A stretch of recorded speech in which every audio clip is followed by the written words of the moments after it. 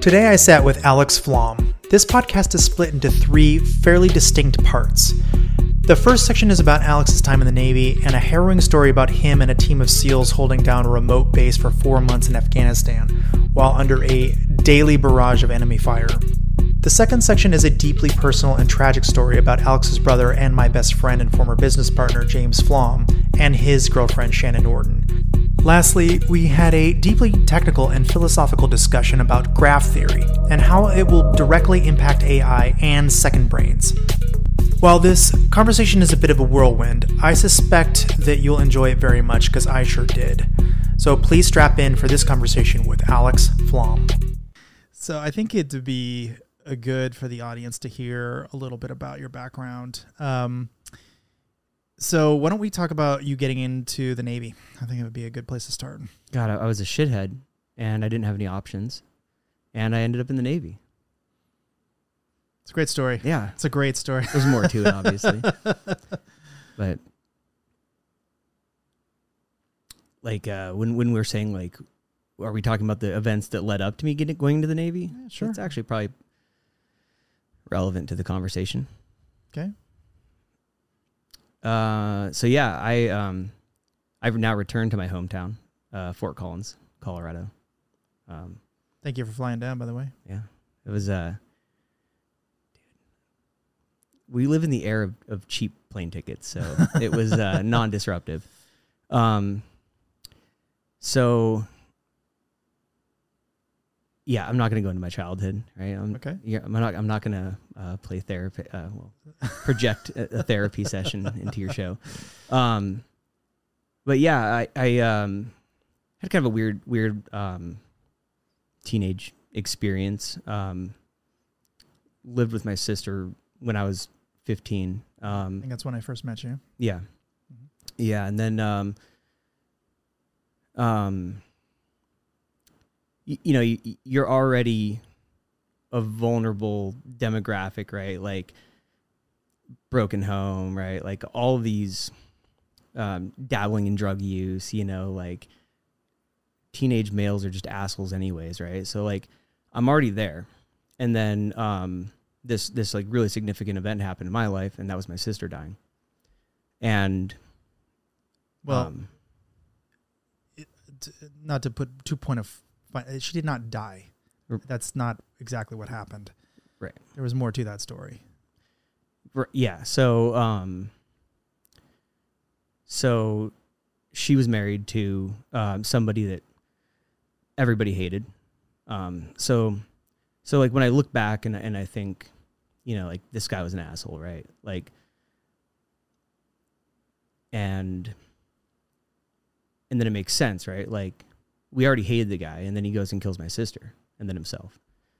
And so like absent like mental illness or all these other excuses that we like to assign tragedies like that, it was pretty easy just to fucking hate the guy, right? Like we already did mostly hate him. Yeah. And so it was really convenient, you know, just to be able, it was easy in so far as,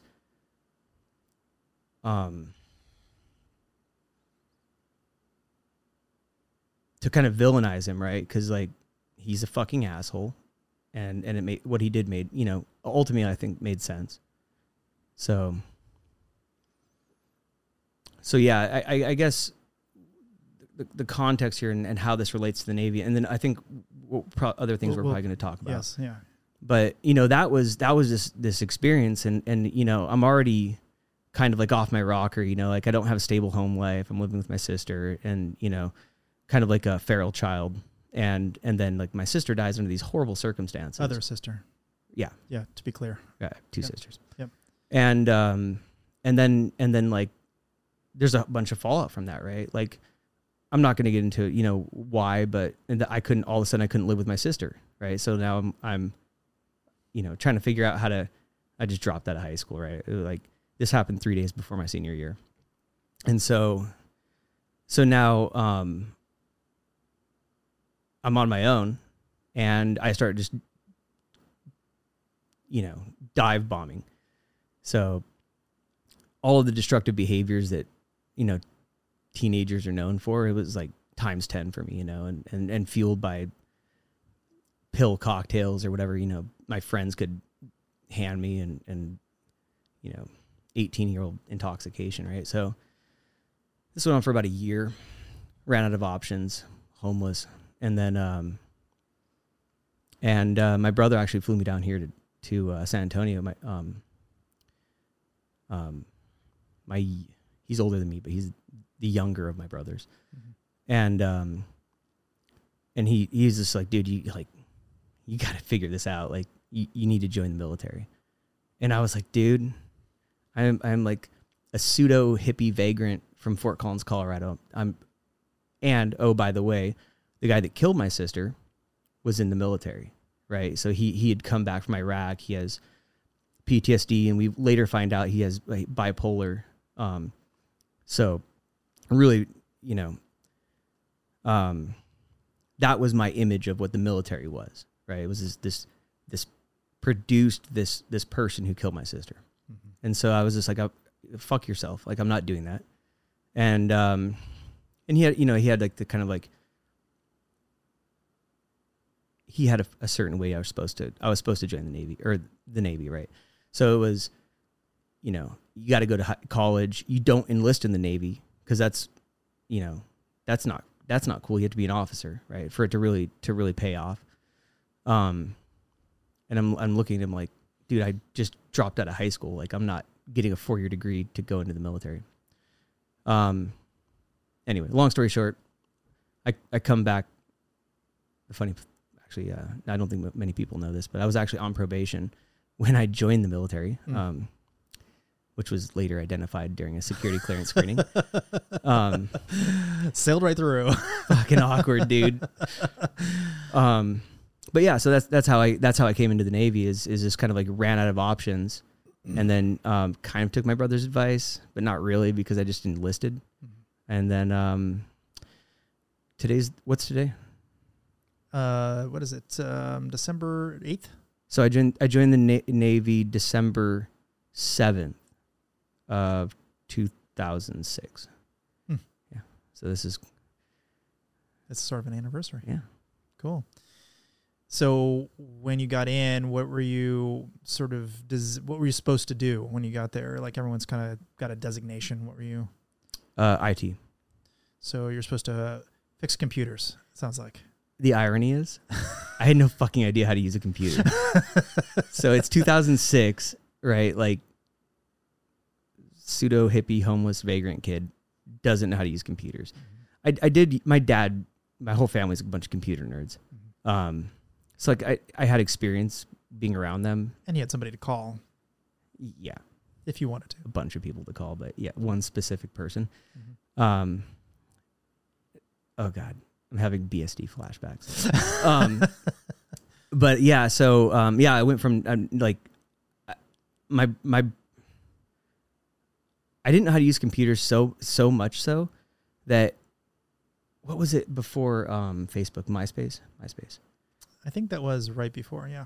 Somebody had to make me a MySpace account because I didn't even know how to get on the goddamn service. Like, I didn't, like, yeah. So she had to actually make me an account and everything, and that was my only presence, or relevant experience. Somebody else making. Yeah. But then you actually learned about radio operations, right? Yeah. So IT in the Navy was the result of the joining of two other military disciplines, which was data processing and radioman. So at some point I think right before I joined, they had radiomen and data processors, and they kludged them together and called it an IT, right? Because, well, it can make sense. Kind of. It's all got transistors and resistors, and it was funny because like these people hated each other. Like the DPs and the RMs, as their designators, like they had a fair amount of disdain for each other. So now they have to work together, and it was awkward. Interesting. Yeah. But then you started doing it in more and more austere situations, right? Yeah. My first duty station in the Navy was in Hawaii. It was really cush shore duty, and if you ever talk to sailors and they're like, how the fuck did you get a shore duty for your first assignment? And I was like, I don't know. I didn't have any choice over this, you know? Mm-hmm. So yeah, I go in and I'm doing shore duty in Hawaii, and like I just knew that I was going to go to a frigate or a destroyer or some small boy as close to Japan as possible. Like that's what I was going to do. Mm-hmm. I was going to be a Westpac sailor, like, and I get my orders after this shore duty, and it was like, you're going into naval special warfare, and I'm like, I have no fucking idea what that is, and yeah. You're it. Yeah, tag. Horrible. So what was that like? I have no idea what to expect, right? Like I know what the SEALs are. I've heard of SWIC.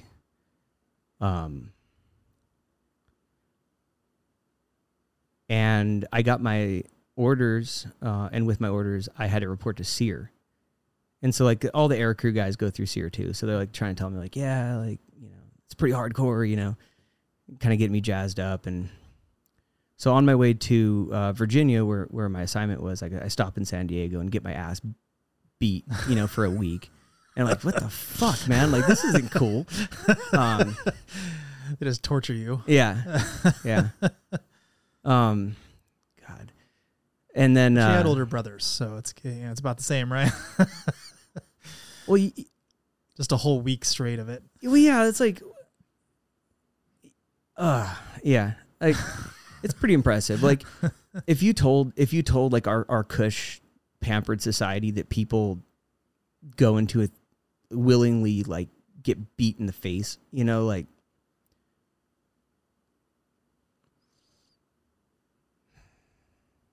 I have a little bit of cynicism for how soft our society is. So yeah.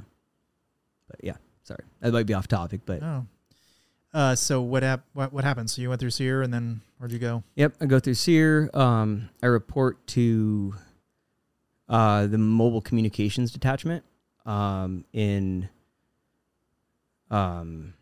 where is it? Virginia Beach.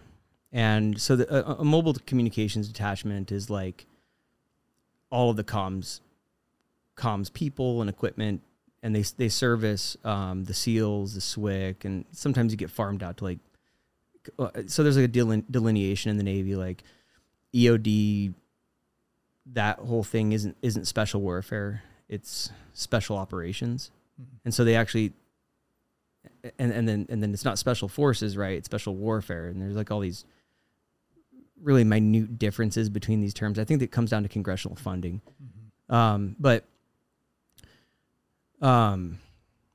yeah. So I go to this Mobile Communications Detachment, and you start going through tech training, and they're teaching you like how to use the equipment, but also how to, you know, handle weapons and different like tactical training. But like, I don't want to embellish that at all. Like the training is fucking garbage, you know, like it's like, here you go, nerd, you know, and then like a couple months later, you're in Afghanistan or something, you know, and it's like, I have no fucking idea what I'm doing, you know, so it's not glamorous.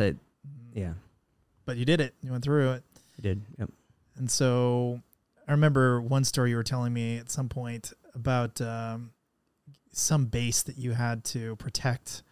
Can you tell me that story? Yeah. So, or in Afghanistan? I think so. Yeah. So I got stuck in Afghanistan for 9 months, right? And before we go, right, like I'm supposed to be at the headquarters because I was an E6, which is like middle manager kind of supervisor, you know, and so they want me at headquarters to essentially do a bunch of admin work for all the keeping people's, I don't know, tracking their administrative data. And, you know, like 23 maybe. And I want to go see some shit, you know? And I'm like, I don't want to get stuck on, you know, this huge base. Like I want to go do Afghanistan, you know? And so, I'd been doing all our workups leading up to deployment. I kind of like, okay, it was manipulative. Like I just straight up, like I just didn't want to go. And so I put a bug in my troop leader's ear, like, hey, like they're going to take me over to headquarters. And he's like, oh, fuck that. You're coming with us. And I was like, that's exactly what I wanted. Thank you. Yeah. So like end up in, the middle of a river valley, near the border of Pakistan. And so this was 2012. And I don't think U.S. forces had been in that valley since like 2006. And so like there was a platoon that had already kind of like set up the camp there, you know. And so they were the first ones there, and then we took over for them, so they rotated out. And it's like a horror show. It's like why the fuck did you put your base at the middle and bottom of a valley? Right? Because now everybody can just stand on the mountaintops and just lob RPGs and PKM and whatever other devices they want to throw at you, right? And it's like, this was never going to go well. And so like, I realized very quickly after I get to this base, like I've made a big fucking mistake. Like I have now manipulated myself into my death. You know, I get off the helicopter. On the helicopter ride in, they wing an RPG at us, right? So like we watch an RPG, like we're in a CH-47 dual prop, you know, and a fucking RPG, like the bird, you know, you see the thing go, and God damn, dude, where the fuck am I going? We get there, and he was like the LPO, or that's the leading petty officer, or the chief, I forget who it was. He says, he's giving us a tour, and then you start hearing pop, pop, you know, and you're like, you know, everybody just got here, everybody's ducking, and you know, this is combat, and this guy's like standing there in his little, you know, ranger panties or whatever they call them, mm-hmm. And he's like, yeah, it's just background noise, man, you'll get used to it. And I was just like, no, this is not good, this is not safe. And so yeah, I mean, I was there for 4 months, I think, before we pretty much got evacuated from that base. And I think started with like 13 of us. I think at one point there was like 30 of us out there. And yeah, we just got shot at all the time, you know, because they put us at the bottom of a fucking valley. So, but they tried to give you supplies too, right? There was this whole problem with just getting stuff to you, right? Yeah. So the RPG that almost winged our helicopter, that was one of many RPGs that were fired at aircraft and different gunfire that they were shooting. So, I feel like if I tell you I'm just going to leave it at like a helicopter blew up at our base. So that was the first, like, people were like, ooh, that was not a good look, right? That made news back over here in the States.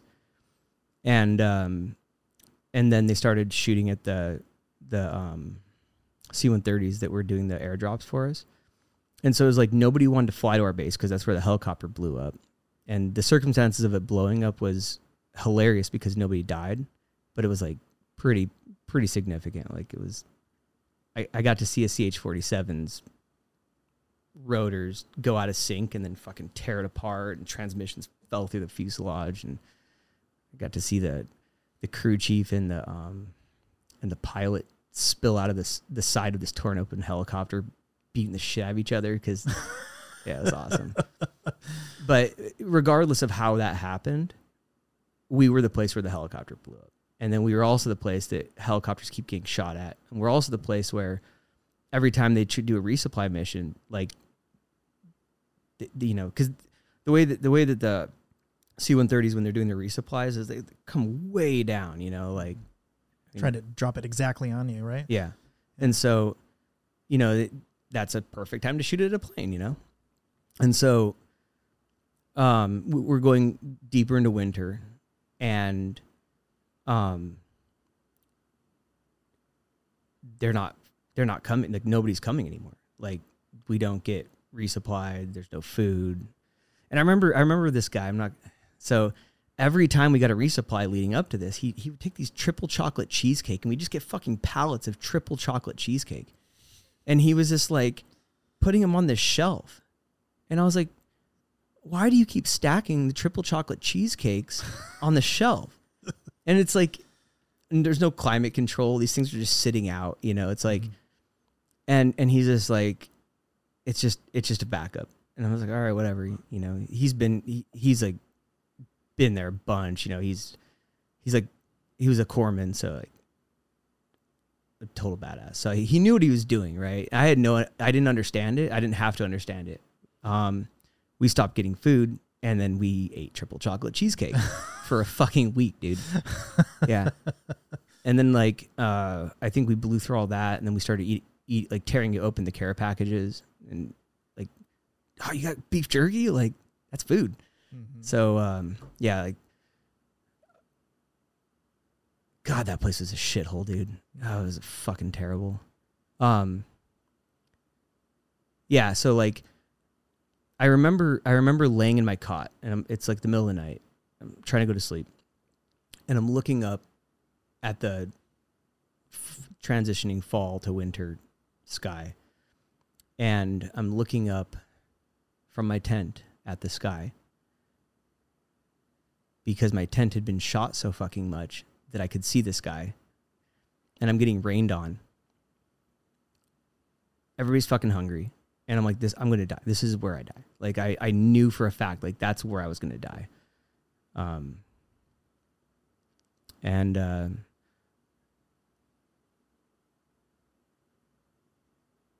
Then, yeah, things took a weird turn. Like, our CO committed suicide in Afghanistan.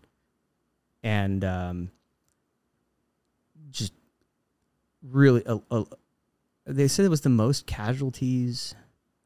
I don't know the stat, but it was a lot of casualties, more than normal. And so and these are primarily SEALs deployed, right? I think the majority of the casualties were EOD, because you know they're digging for IEDs and stuff. Well, they had other Afghani forces doing the majority of that, but I think the majority of the losses were EOD techs. Yeah. And,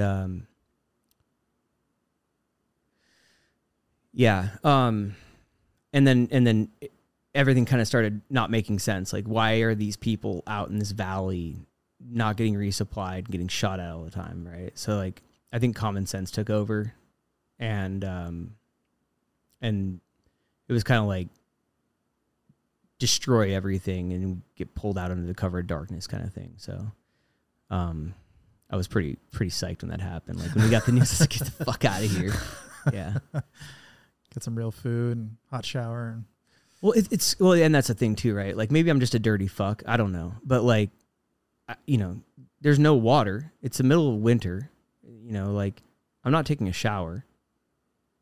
People baby wiping themselves. I was like, you still smell like shit. Like, I'm not doing that. So I'm just a dirty fuck. But yeah, that was nice to get a shower. So you actually got hit at some point as well with an RPG or nearby or something. Yeah, it was like during that time, right? I can test this, but it was like kind of convenient also, because like that goes in like your like post-military stuff, like the VA, you know, disability ratings and stuff like that. So it's like I don't know how like you know, like I was near an RPG that went off, right? Like, they winged went in, it landed, it fucked up all my comms equipment, and you know, I was nearby. And nearby enough to get hit by the concussion at minimum, right? Yeah, and there's no shrapnel. You can see where the shrapnel went into it. It's called a HESCO barrier. Mm-hmm. I don't know if you're familiar with that term. No. It's like a fence that they just put dirt into. Oh yeah. Convenient barrier. Mm-hmm. Yeah. And so like you could see where all the shrapnel went into this barrier, kind of like on the top of it. And then, yeah, I think what I got was just like the concussion from that. Yeah. Mm-hmm. And then you had to put all that stuff back together, right? And then I had to do math I'm already out of it. The gear's fucking trashed, and we're under like a serious attack, and it's like, okay, I gotta reprogram all my spare radios, because you have everything set up and you have spares because Navy SEALs 2 is 1. Mm-hmm.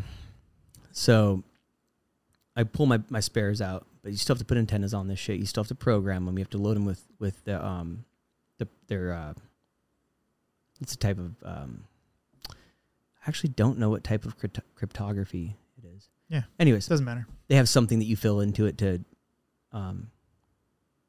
So had to do all that was not thinking. Yeah. Mm-hmm. And then run outside and try to shoot somebody. Mm-hmm. So you eventually got evac'd out, which means the base effectively was taken back over, right? We destroyed it. Yeah. Like, I'm sure they pulled shit out of there like once we left, but there was because we had skid steers and stuff, Mm-hmm. So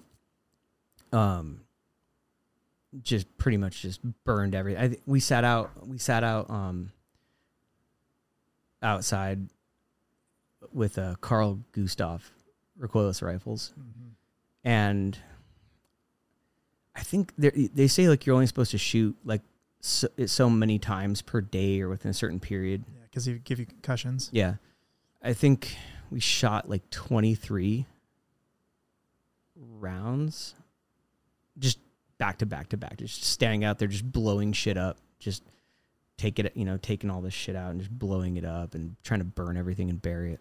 Mm-hmm. Yeah. So when you got back, was there a sense of relief that was over, or were you more like, fuck, I wish we had been able to keep that thing secure, or what was sort of the mood on the ground? Well, so like, yeah, they call you like comms guys, techs. Mm-hmm. I'm a tech. And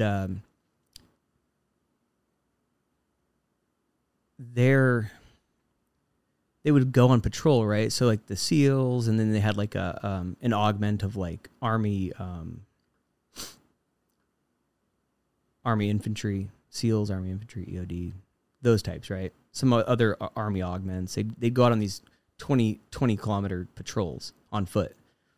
And then it was like, well, who's left at the base? All the fucking nerds, right? So like they would leave us like 7 people. It'd be like 6 techs and like a SEAL, or like 5 techs, 2 SEALs or something like that. And they would just leave us there for like 24 hours. And then the Taliban's not stupid. They know they're gone. So of course they're going to attack us. It's like I was just fucking over it, dude. Like I remember this was like literally every day they shoot at you. Yeah. And sometimes you can see them and shoot back, right? But more often than not, what you're going to do is you're going to take a 120 millimeter mortar system. We had an automated mortar system. This thing's badass. It's got it's called FBCB2, computer mounted on it. And so, and this is the essentially like the guidance and messaging system that's in all of the tactical vehicles. Mm-hmm. And so you could program this thing with fire plans, and it's automated. It's a 120 millimeter mortar, and you could say like I want to drop like 10 mortars or something, and then you touch the screen and where you wanted them, and then it would just automatically go there and drop the mortar, grab the oh shit handle. 120 millimeter mortar. Yeah, launching it'll kick. Yeah, so that's what you're doing, right? Like, you don't know where these people are at. So you have white phosphorus, and you're trying to airburst and burn down as many mountains as you can, right, to stop them from shooting at you. Mm-hmm. And then, and so that's usually what we did. But I remember this one. It's like they're all gone. We're getting attacked. We have to go to another base that's of Afghani military to get help because it's just a couple of us on this base. It's not a base, right? It's just a fucking camp. And how big was this thing, by the way? Like like square footage kind of thing? Like a quarter of a football field, maybe. Okay, small, very small. Maybe smaller than that. Yeah, it's really small. And how many people there? Like 30, you said? Like that was like the max. I think it went from like around 15 maybe up to 30 sometimes back down, depending on who we had with us.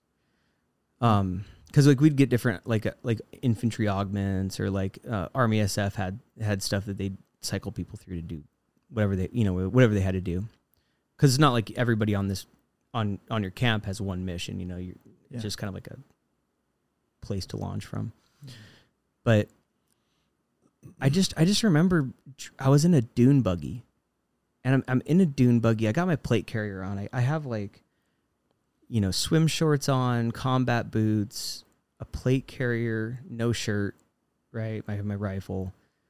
We're getting shot at. I'm driving a fucking dune buggy, or side by side, and our leading petty officer, the SEALs, he's like in the passenger and getting shot at, and I just remember like, wow, how the fuck did I end up here? Like, this is like goes back. Like, I'm totally unqualified to be in this situation, and I remember when I pulled up because I overheard them say, hey, we got to go get these guys at this other base. And so I was like, yeah, I got this. So I pulled up with the dune buggy or the side by side, and I remember him going, oh my God. Because like I'm the last person that you want driving or in combat with you because I'm a fucking nerd. And so, and I remember him saying that, and then he like eventually gets in because we have to go. And I remember driving and in that stupid side by side, and I remember thinking like, how in the fuck did I get here? So that's all to say that when we got out of there, like I was super happy. Yeah. Very relieved. But surely the SEALs, they were helping you like learn how to shoot and be better and, actually help them operate at minimum just to keep the base secure. Well, so there's, you have like combat support and then combat service support. And the type of technician I was supposed to be combat service support. So like, I'm not supposed to be in combat. Like I'm there. Yeah, but clearly you were. I mean, they're shooting at you every day. Right. And so that's why I shouldn't have been there. Right. But, and I think for a while, like I really wanted to go on like ops with them, and they're like, no, fuck you, dude. Like you have no idea what you're doing. I was like, that's actually accurate. So completely fair. Yeah. I'm not going. But yeah, so they did train us. Like I was telling you, like I had shooting competitions with them and stuff. It was really fun. So like, yeah, I knew how to shoot, I knew how to operate the gear, but like tactically, like whenever the SEALs are training and doing like land warfare, urban, assault or whatever it is, like I'm not there training with them. Like I'm sitting back in a trailer or in a house running their comms. And so, like, I didn't get any of that fucking training, So, yeah. But you kind of pick up by osmosis to some degree, right? Well, yeah, you get shot at, you're going to figure out what the fuck you're doing really fast, And I saw other techs kind of like struggle with that too. So, like, we had to take turns, like manning we had like a little guard tower built of HESCO barriers that had like a little bit of an elevated position where you could see around the camp. And, I remember like, I think it was a really significant firefight. Like it was a lot going on. And I remember I look over and there's a CB on that tower, and he's fucking in his fetal position under the HESCO, and we're all getting fucking shot at. And the chief's like, shoot that fucking gun. And he's not moving. And the chief went up there and just threw him off that tower. And then the next day that guy was gone. Wow. So it was like, how did they even get him out of there, though? You can't fly helicopters in. Well, just got to hump it out? That was before the helicopters. Oh, I gotcha. But there were occasional helicopters. They were just so infrequent that it was kind of like useless. You couldn't count on it. Like, and another one is the Kiowas. They don't run Kiowas anymore, I guess. The Army did away with them. What is that? The Scout helicopter. Oh, gotcha. Really small. Mm-hmm. They were those dudes are badass, man. Like they'd come down, like they wouldn't land. They just hover there and like throw us like dip, chewing tobacco, and the essentials, like fucking t-shirts and stuff. Like they're like the swag police or whatever. And I remember when that happened one time, and we were like, we're really fucking hungry. They just like threw a bunch. I was chewing a lot of tobacco, so I was really thankful for that. But yeah, could have used some food. Yeah, no kidding. I'm like over, like that sounds pretty miserable. Yeah, it wasn't. It was not like this prolonged period though. It's condensed. It was the starvation. You mean? Yeah, it was like a month where like the food was really getting scarce, and I think there was a week where we were like, weren't you like horse trading with like villagers at some point? Or yeah, like, there was some like it was not. They'd steal goats and chickens. Yeah, so like, and talk about winning hearts and minds, right? Right. I think they ended up paying them on the back end, but like, it would be like, where's my fucking goat? Well, we also had like, what was nice is the CM. I don't know if you ever heard of the CMRG.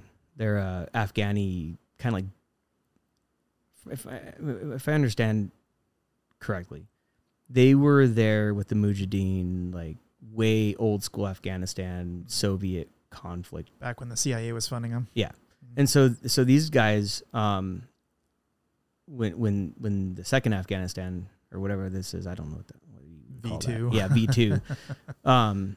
They kind of like brought all these guys out of retirement, and I don't know how you retire in Afghanistan. I'm sure they were not retired, but they operationalized them again. And so these guys are like the Afghani EOD. And so they would do a lot of this liaison with the village and stuff. And so they hooked it up sometimes. Funny story. It's not funny. Did they live with you at the camp? Or? Yeah. Yeah, so it's not funny. Like their leader actually got shot in the head and at our camp and died. And like we're way the fuck out there, right? Like we're way out. And they were just like, fuck this. And they just walked out of our camp. Like they just fucking left. Like one day, like they literally just walked out of this valley in Afghanistan and just went home. And I was just like, that's so fucking ballsy, dude. Like all these Taliban people around here are trying to kill us. And they're out here just walking home. And then they made it. They made it? Okay. Wow. Yeah, they made it. Yeah, they actually rejoined us once we got out of that shithole. Yeah. Crazy. So how long were you in the Navy then? 11 years. Do you have any regrets about that? It sounds like that was pretty miserable, but every time we talk about it, you always seem to like find it funny. I don't know. It seems like you're always laughing every time we talk about it. Because it's the absurdity. Like I think that like me ending up there was just the stupidest fucking thing in the world, right? Like how did I end up? Well, you kind of volunteered. Yeah, well, yeah, but like it sounded like you kind of had a sense of wanting some danger in your life. Yeah, yeah. Where'd that come from? My need for danger. Yeah, where do you think that came from? I mean, you could have tried to become a grunt right away. Why did it seem like it kind of came out of nowhere? 6 years in, and then you decide you want to go knock some doors down?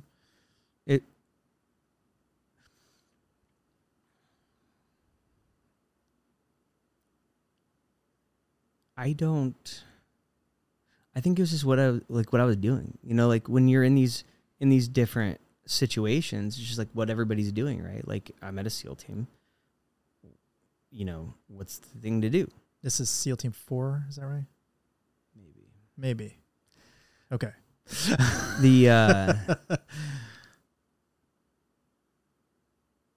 I actually worked with several units.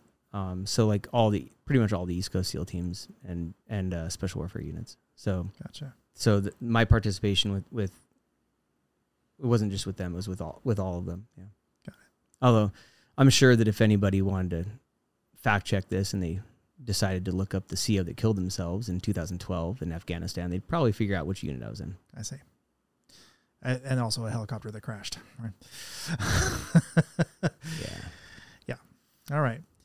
Well, so you got out of the Navy. And what year was that?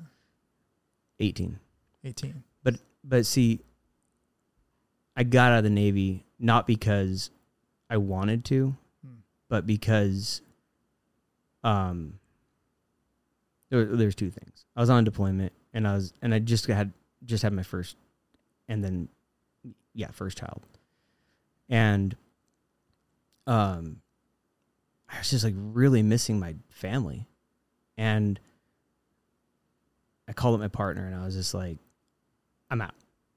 And I was like, I love this, but like, I don't want to be away from them anymore. And then the other thing was,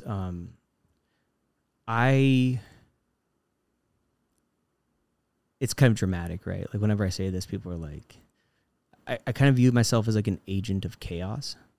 And so I was put into the Navy.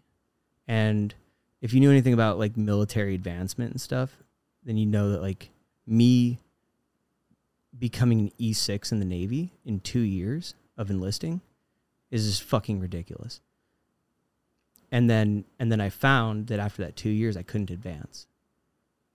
Right? Like I loved the Navy more than the Navy loved me, is what I would say. And so like I was getting frustrated because I was like, I have a combat action. Should have followed your brother's advice and gone the 4 years. Right. Yeah. Well, yeah, because like I have all these qualifications, right? I don't know, qualifications, accomplishments, achievements. Sure. But like the Blue Water Navy doesn't give a shit about that, right? And like my advancement is controlled by them. And so now I kind of like, I can't advance, right? I didn't get a promotion in 9 years. And so there's like a fatigue associated with that, you know? So it was like missing the family and then kind of realizing that like I hadn't been playing the game in the Navy. I had been playing my game in the Navy, which resulted in achievements, but not the type of achievements that would have been required of me to advance. Mm-hmm. Yeah. Got it. Well, I think we should talk about James. Okay. So James Flom was actually on my podcast. I don't think I know the exact episode. It's just too bad. Oh, yes, I do. It was season 3, episode 4. And he was my best friend, former business partner, research partner. We did a lot of research together. And a while back, he did something pretty fucking horrible. He shot and killed his long-term girlfriend, Shannon Norton, and then he shot and killed himself. Yep. So, like we had known of each other and, you know, met and talked, for sure before that, but you and I had not really gotten very tight, I would say, until that unfortunate, catastrophe. First of all, it's probably worth talking about how the world reacted first, and then we can kind of dig into what happened. So the first thing is obviously a lot of people who knew me, or, you know, reached out and, you know, wanted to talk or whatever. But the people who didn't really know James at all had a surprisingly large amount to say about him. And one of the comments, which I just like almost lost it over, was, you know, this is clearly, you know, domestic dispute and blah, blah, blah. And this is domestic violence and such and such. I'm like, I don't think that's what happened. It wasn't. That's not what this was. I mean, obviously I would not try to, you know, sugarcoat it if I thought it was. Like if he was a piece of shit and I thought he was beating up his girlfriend all the time. This isn't somebody this is the 14th time they beat up their, you know, girlfriend or wife or whatever this month, and they finally took it too far or something. This is something very, very, very different. So, when I was talking with other people who knew about the situation, they're like, Robert, just don't engage at all. And save it for some other time, let everything cool down and just don't talk about it. There will be a time, you know what I mean? And so they were kind of thinking maybe I'd do it at a conference or something and have a bigger conversation about it. But I don't think so. I think I'm going to do it with you. I think this is where it's going to happen. You and I both knew him extremely well. And I think it would be the right place to have this conversation. Okay. So from my perspective, here's what happened. I was coming back from a trip from RSA conference in San Francisco, and I got a call out in an Uber on the way back to the airport. And, I was just chit-chatting with the Uber driver. And I'm like, oh, excuse me. It was kind of an interesting conversation, kind of talking about the conference and stuff. And I got a call from one of Shannon's friends, actually. And I'm not exactly completely sure how she got my phone number, but maybe an old business card or something. And she starts telling me that she thinks, or like, have you heard what happened? I'm like, I don't know. I don't think so. What are you talking about? And the way she's phrasing it, and I don't know her very well. I've met her like once or twice. And so I'm like, the way she's phrasing it, I'm like, either this is a con, this isn't actually her, this is somebody pretending to be her, or maybe there is something wrong, but I'm not going to trust anything coming out of this person's mouth until I verify whatever it's going to be. I'd already decided this call needs to be double checked. It was too weird, right? And so she tells me that there was a double homicide, is what she tells me, and I'm like, holy shit. And I'm like, okay, well, you have my phone. She's like, the police might call you, blah blah blah. Do you know how to get in touch with you? And I said, yeah, sort of. Had an old email address. I can pull it up. She's like, well, the police are going to call you, so just FYI. So I jump on the phone with my fiance, and I'm like, I need you to get over there, like right now. Like, I need eyes on his place. I need to know that this is actually really happening. I haven't heard from him in a couple days, which isn't terribly unusual. I mean, he's not great on the phone. So double check, go and make sure. And I get a call back, 1 or 20, 30 minutes later or whatever. And sure enough, there's a bunch of, police department, people and ambulance and that kind of group of people out there. So that's when I was like, okay, this is real. This is a real thing. Still don't know any details. And the police absolutely, completely messed up how they described it to the press. Yeah. They're like, they just said there was no gun found, but there was a gun found. They said it was a double homicide, but it wasn't. It was a homicide-suicide. Just like really, really, really, really messed up the details. And so that added tons of confusion. And a lot of people were like, oh, well, two people must have come in and killed them. And who are they? And there's this I ended up spending more time re-explaining the failures of the police department's reporting of the situation than almost any other detail of this whole thing. It was just a mess. But what the mechanics of what happened are that he killed her and then killed himself. That's what happened. And the gun was found at the scene, and that's a pretty standard fare for that type of horrible situation. But the why, that was the big, like, what the hell? Like, he loves her. Like, it doesn't make sense. Right. They're actually happy together. Like I've never seen him happier, really. And he had actually spent some Christmas with us. I often take in stragglers who have nowhere to go for Christmas. I'm like, come on, you stay with us, hang out with us, spend Christmas with us. And so they were happy. I didn't get any sense at all that they were, in troubled waters, but like as a couple, you know what I mean? Yeah. But there was this other thing going on, and I knew some of the details of what was happening, but certainly not enough of the details. There was one critical piece of information I didn't have, but James was hallucinating. Yeah. And when you take somebody as smart as James, and as stoic as James, and then you add hallucinations on top of it, that is a recipe for disaster. Like, I can fix this problem myself. I don't need to trouble anyone else, like this isn't that bad or whatever. That sort of mentality, which he definitely had, Nobody wants to be crazy either, and I think that to get help for hallucinations, you have to accept that you're having problems. And your life is probably going to be irreparably changed. Yeah. Yeah. And I think we now know, there's no way to verify this, unfortunately, but I think we now know it almost certainly was CTE. The symptoms just fit perfectly. And for those who are not super familiar with what that is, it's basically something that football players and like kickboxers and boxers, a lot of people in the military who've been shot one type of gun way too many, recoilless rifle way too many times in a day. I didn't shoot all 23 rounds. But if you get too many concussions, it can cause a degenerative brain disorder. And he had a lot of concussions.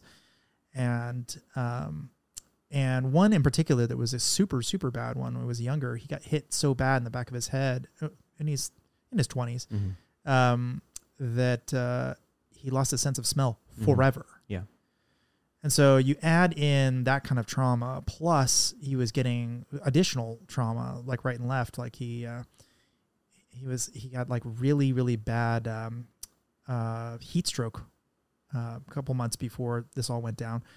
And then immediately after that, he had multiple concussions related to a car accident. It was kind of a thing where he was sort of out of the car and he kind of got bashed by the side of the car. And anyway, he just got 3 concussions in a row, like front, back, ahead, and then fell on the concrete. So third, we think, right? Yeah. It's kind of hard to verify a lot of this information, but that's the story that seems to make the most sense.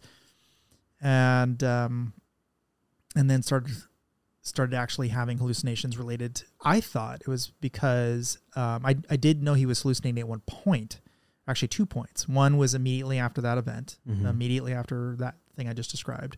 Like he was just crazy. And they actually had to institutionalize him for a week until he became normal again. Yeah. So that seems to me like an environmental thing, not a systemic thing, right? So it made sense that he would be okay afterwards. Right? Yeah, he got fucked up and he's having problems and it took a week and he's better. Yeah, and he's better, right? And then once when he was getting detoxing off of alcohol, and the way he told me is that I was having really bad hallucinations, but that's a thing that happens when you detox. Right. I'm like, oh, well, that makes perfect sense. And 2 days later, you'll be fine, right? Except for that's not the only time he was hallucinating. So that was a very critical detail that I was not told. I think it's worth also noting that, like, I don't know about visual hallucinations. I know that there was a strong auditory. Yeah, I think it was auditory as well. Yeah, that's what I heard as well. It's kind of weird that you wouldn't have both. But I don't know. Yeah. But he believed that someone had called him when he got in the car accident. He believed that someone had called him and told them that Shannon had died, and he wanted to kill himself because his life was over, kind of thing. And he felt like someone was after her or something like that. And then the one that happened more recently, related to detox, also auditory. It was hearing things, is what I was told by both Shannon and him. Yeah, he was hearing things. So that was enough that I actually took his guns away from him. Yeah. On Shannon's request, I took his guns away from him. She's like, I don't feel comfortable with him having access to him. I'm like, no problem, and I'll give him back it at the point at which it makes sense, right? And this isn't punitive. This is just making sure everyone's safe, right? So I took it away, and a couple days later, James is fine, as expected, right? I mean, he's acting completely lucid, like you are right now, just totally normal human being. Can hold on a conversation, acting normal. Gained weight back. He looked healthy, because he was kind of a little thin there for a while. And no, he was not okay. Shannon never told me any additional details that he was still hallucinating. I only found that out later after they had died. But yeah, he'd been continuing having hallucinations So, yeah, when they found the body, they both had COVID, and one of the last sets of messages he had sent out a day or so before this happened was that he had been working like very crazy hours, like 80 plus hours, which means he wasn't sleeping, and he had suffered from really, really bad insomnia for years. Well, bad insomnia creates hallucinations. Mm-hmm. And so he's just like triple fucked. Yeah. Right. And then he lost an entire day. He had a dissociative fugue of some sort. Mm-hmm. So he lost an entire day, and he didn't know what happened. He had no idea. He was in the hospital at one point related to COVID. And he was very, very, very scared of COVID, like very, very worried. He was like the very last person I know who took their mask off. You know what I mean? Which is kind of like uncharacteristic of him. Yeah, agreed. Yeah. Yeah. And then something happened. Later on, we had to go in and, look at his computers and everything, try to, resurrect as much out of it as we possibly could, which was a huge fucking nightmare. For all kinds of reasons. Yeah, it was fucking riff. They hadn't cleaned the house properly yet, and it had been about a week before they were found. So the house was, that was actually pretty awful. That was actually a piece of fish had fallen behind the refrigerator. Oh, is that? Yeah, I don't think that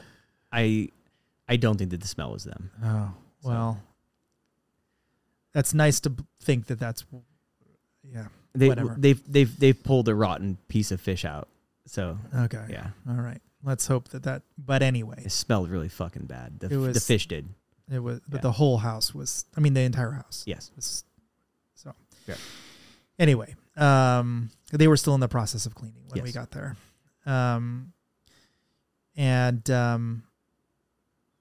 but James couldn't smell anyway, so he wouldn't know if a piece of rotten fish was back there. But when we were looking at his computer, a couple things stuck out in my mind. One of which is some of the last photos he looked at was Sarah. Yeah. Which means that, I mean, obviously, if he was thinking about his sister and her horrible situation, murder-suicide as well, is there really any likelihood at all that he would do that intentionally? I mean, it just doesn't make sense. So I think what happened was, I think that he killed Shannon, and I think there was a period in between him killing her and him killing himself. And I think that what we were seeing was that period of reflection before he killed himself. Because that's possible. There's a hole in the wall where he punched it. You could see, you could almost like, as you're walking through the house, you can almost imagine, the despair that, he's now experiencing, Yeah, it's possible. Yeah. I mean, it's all speculation, but. So one of two things are true. Either that she was still alive when he was looking at those photos or not. But either way, it doesn't make sense that he would intentionally kill the person he loves. Enter my mind fuck. Right? Yeah. Because, like, you've alluded to it, but just to say it explicitly, like, my sister was murdered, right, by her husband who then killed himself. And now my brother just murdered somebody and killed himself. When I think you guys, I mean, it's not just the tragedy, which is like incalculably awful, right? It's also the fact that you had the ability, the moral high ground to be super upset with this asshole who killed your sister. Mm-hmm. And now you have to be at this weird other foot where you have to apologize for something that James did to Shannon's family. Or you don't have to, but, it's the right thing to do, even though it has nothing to do with you and it's not your fault. But it's such a weird situation. One other quick point about this. So, I mean, James, it wasn't just that his sister had died. That wasn't just it. He was also part of the process of kind of recovering her things. And so he had to go into her house, which had been covered, I think, in mace or something. Yeah, that was fucking horrible. Because the police had thought it was a hostage or a barricade situation. And so they, before they tried to make entry into her house, they shot pepper spray into all the windows and totally tried to gas them out before they went in. Right. Yeah. And so he had to go in, and apparently it's like a dust. So everything was covered in this dust. Yeah. And I remember him talking about like how incredibly awful it was. I mean, the fact he can't smell is probably one of the few times that's like a huge advantage. But not really, you're still coughing and, eyes watering and the whole thing and just miserable, everything itches and whatever.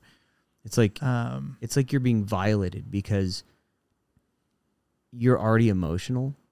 And then it's like, you don't know if you're crying because like you can't stop crying because you've been pepper sprayed essentially, or because you're in a horrible situation. Right. It's almost like being violated, like it's against your will, That's I think maybe the best way I could explain it. Yeah. So given the fact that he had gone through this horrible situation, rescuing her computer or whatever he was after, right? And trying to get what he could out of her house that was sentimental. It's even a greater distance for me mentally to believe that he would intentionally kill Shannon. Right. And it wasn't a combination of hallucinations and stoicism. If he had hallucinated and gotten help, we would not be here talking about this. Right. If he had not had hallucinations and been stoic, he would also be fine. He'd be alive today. Right. So it's really this combination. And for me, stoicism is a great crutch. It allows me to do a lot of mental processing without injecting my own emotion into it. I love stoicism. I'm a big fan of removing emotion from decision making as much as possible. Yeah. So obviously we're human beings, right? We're all gonna falter here and there, obviously. Mm. But I really like it. I think it fits with my personality as well as any philosophy could. Mm. He was very similar. He and I we had very similar worldviews in that regard. But when you're crazy, when you're literally crazy, you don't get to do that. And had I known what I know now, I mean, I would have fucking sat on him. I would not have let him out of my sight. I certainly wouldn't have given him his guns back. Right. I would not have. I would have been at his house every fucking day. I would have probably made him move in with me. Mm-hmm. I would have cleared out a room, and basically he just lives with me now. That's the deal. Right. And it sucks, and he's going to hate it. When he is lucid, he's going to hate it, or whatever. He loves me like a brother, but still hate it because he's being babied. But I don't give a shit because he's my friend, and that's how it goes. But I didn't know that, and so it's very frustrating. I'd love to say that I did everything right, but I don't think I did. I could have asked the additional question of Shannon. I could have said, "Hey, are you sure it's okay, right? Are you sure you feel comfortable with this?" Mm-hmm. I didn't do that. I didn't double check with her. I looked at James and he seemed lucid to me, totally lucid. And months went by and he was fine. But then he wasn't. And so, man, I think that'll eat at me forever. It's probably not helpful. Yeah. I mean, right before they died, I remember being on the phone with him, and we're having this conversation, and it's just off, I know this. There was a period of time because James has always been kind of like a titan, I looked up to him, sure, a lot, Well, he was your older brother at minimum, right? But he was also he's a badass too. He's also this other thing, yeah, kind of almost. He's almost a superhero or supervillain, one of the two. I don't know which it is. I think he'd want to be the villain. But that's what it was. I don't think I put him on a pedestal. I think that I considered him for who he was, and he was an awesome person. But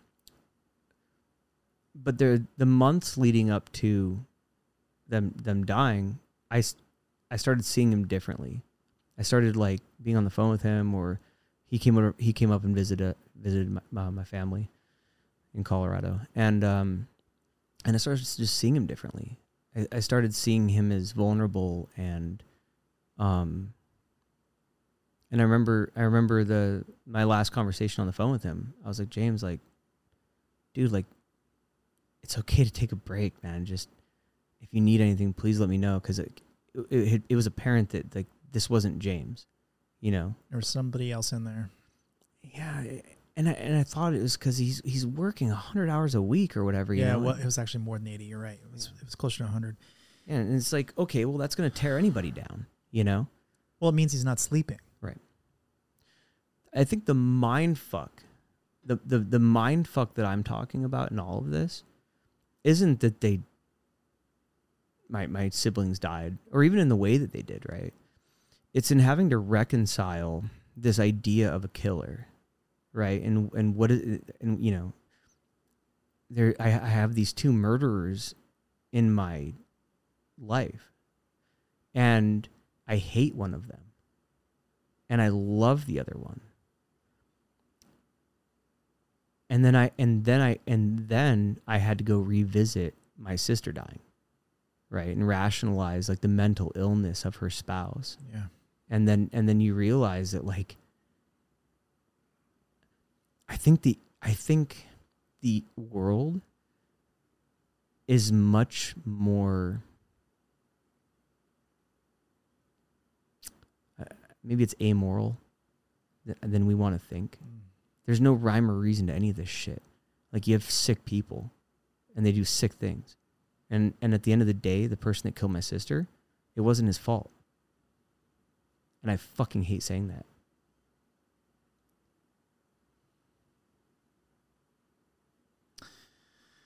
Well, I only met your sister one time. It was the same time I first met you. So I guess you were, whatever it was, 15 or something. That sounds about right. Mm-hmm. And she was a very, very sweet person. I remember specifically, I was playing with her cat, and the cat was just completely mauling me. And it was fun. We were kind of wrestling. The cat just loved fighting. I don't know. It was kind of like, it was a big joke. Like, everyone was kind of in on it. Like, wow, this cat is very aggressive. We're all kind of laughing because it was just going to town on everybody.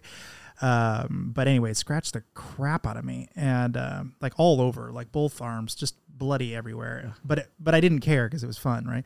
And the cat was having a blast. And so she came over, and she had like this lavender oil, and she's just like, you know, trying to patch me up as best she could. I just remember at this very distinct moment going like, wow, she's just such a nice person. Like, she didn't have to do that. Like, it's my fault. You know, just here's some Band-Aids, go fucking fix yourself. That would have been my approach. Why did you do that? Yes, exactly. So how do you feel like the family's taking it? Are they getting it better now? Some distance from it?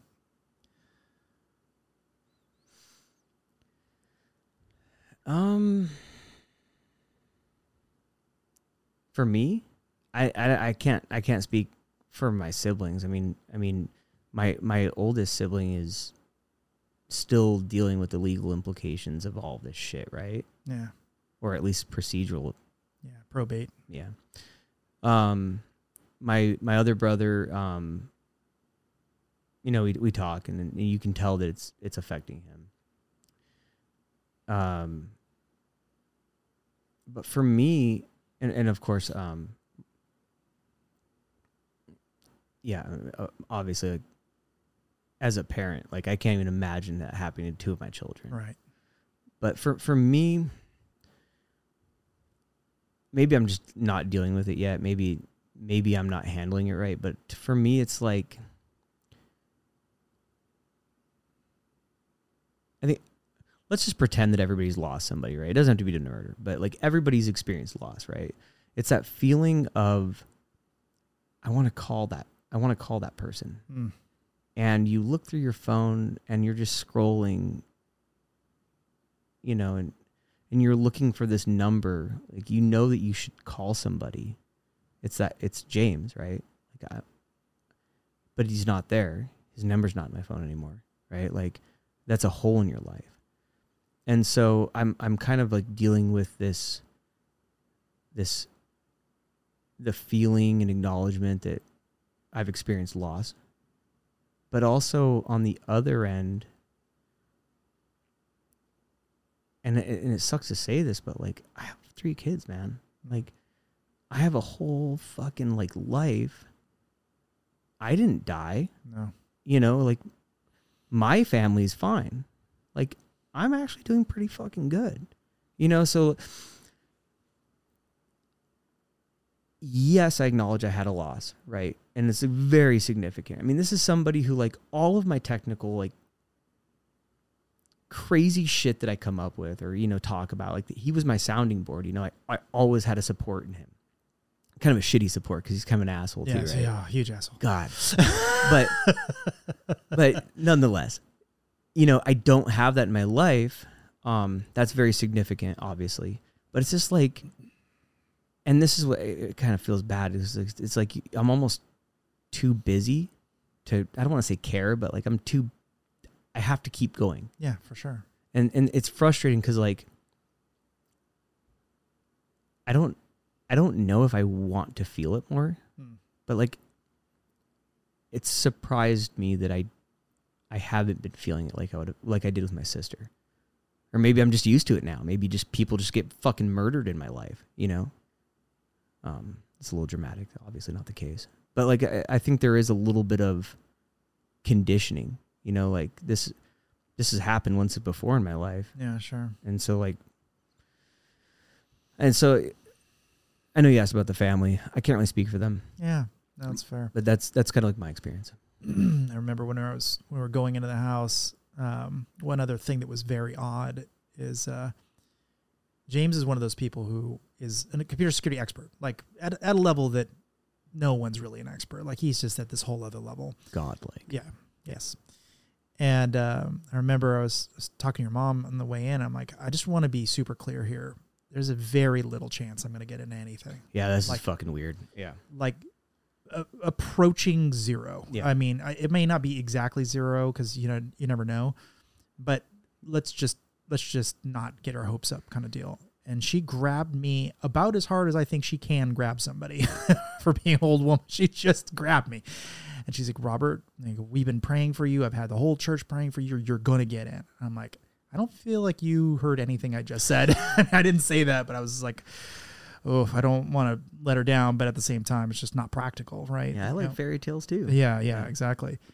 But we get in there, and sure as shit, it is unlocked. The whole fucking computer is, you move the mouse, right? And it was like, it was on. Yeah. Which there's no way, 0 chance he did that. He took the password off. He took the password off. Well, because he had been essentially our, what's the term, archivist? Yeah. Like, he had all of our family pictures, and I think that he knew that if he didn't do that, we were never going to access those things. See, the other thing that might have happened, and I think it's more likely, and I just wish I had more time with the computer. Unfortunately, we have a very limited time frame with the computer. But it's also possible he'd have had memory problems. He was saying he had forgotten his password that he had known for over a year. Not to us. He hadn't said it to you or I, but he said it to another mutual friend. And that's very unlike James. Mm-hmm. But if you're somebody who starts forgetting your passwords, you might take the password off because you don't want to accidentally lock yourself out when you're trying to get into your system or whatever. And so that also I would classify as a symptom. And by the way, it is a symptom of CTE. Mm-hmm. So I was just fucking weird. But I think this kind of bridges into the next part of the conversation. So one of the things, as you were sitting there, that you and I had been talking for days at this point, or whatever, however long it had been. Can we just talk about how strange that was? Because, like, you were a known personality, right, in my life. but we never talked. Not really. Like, a little bit. Yeah. Yeah, sure. Like, hey, how's it going? No, we had at least one phone call like a month or two earlier, as a matter of fact. Yes. But that's not like right. Not like yeah. now. Not like now. I agree. And so having these conversations that you're talking about, that entire experience of being immersed with you was just and under the circumstances was really strange for me. Yeah, and very stressful. Yeah. A lot going on. But we had been talking about technology and some of the stuff you were working on, and I wouldn't say it was going in one ear and out the other. I would not say that. I was paying attention.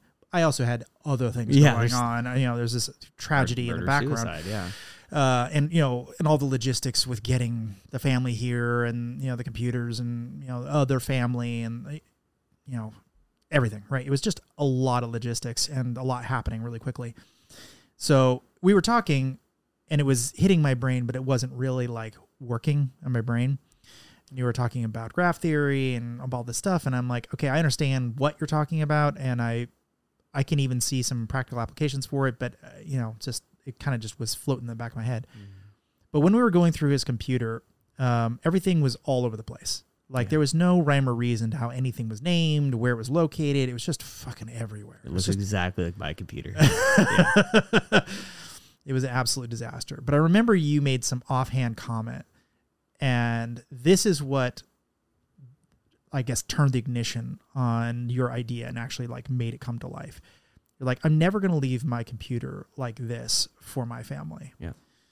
And when you said that, I'm just like, oh my God, I need to really actually pay attention to this and really doing some research. So I asked you some questions, some following questions over the next day or two. And we started, kind of conversing a little bit more about it. I started doing my own research and started kind of tying it into some bigger things I'd working on. And I got to tell you, I think graph theory is one of the most interesting things, period, in computers, like going on, period. I have a theory about this, and I don't think it's going to be a very popular opinion. Okay. So go ahead. Oh, Sure. Okay.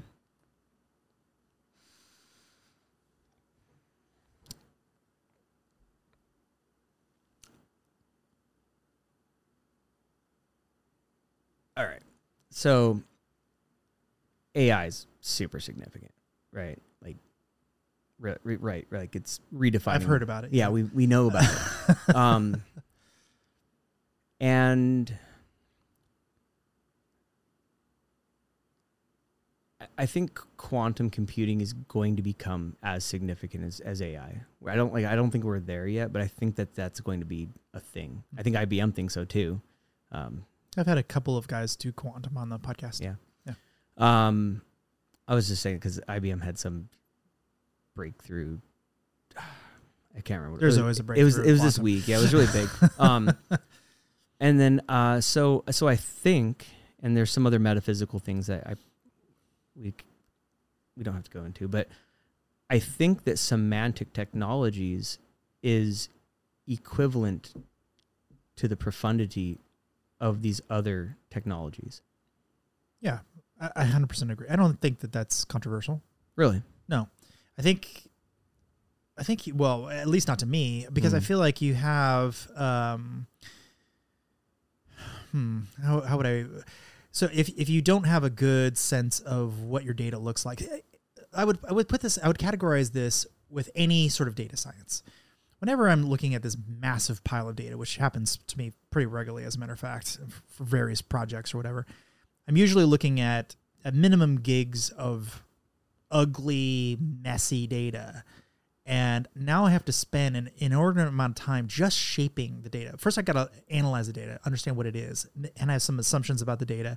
I write some preliminary scripts to see if I'm right, see what falls out and says, nope, it doesn't meet the pattern that you'd expect. And I'm like, oh, I made some bad assumptions. Refine. It might be hundreds of refinements until you finally get it to the point where this finally passes all of the checks, right? It's like, oh, thank God, I can finally process the data. But then you got to get it into something. And it might as well be a graph theory database, or graph database rather, or just some JSON blobs, or maybe it's a binary sorted tree or whatever. You have to get it into another format because it's usually not in the right format when it comes in. A lot of raw logs or just line delimited, and then in the line they're like space delimited or comma delimited, but only sometimes. And so commas can be in the thing, but they're not quoted, and so you got to like count the commas, and like it's all just a mess. It's a heuristic nightmare. Like a hot mess. Yeah. And so you end up doing a ton of work, or maybe even just saying, I'm okay with losing a certain percentage of the data. I'm just okay with that because I don't want to like risk losing all the data to try to find the one thing. You know what I mean? So, which causes all kinds of downstream problems. So I don't think graph theory as a precursor to doing AI well is at all surprising in any shape or form, with the exception of the fact that I think graph theory is a intermediary to what the actual data would look like before you hand it off. So like a vector database, for instance. So you start with graph database, turn it into a vector database, and then fire it off like a RAG or whatever. So what's the difference between the graph?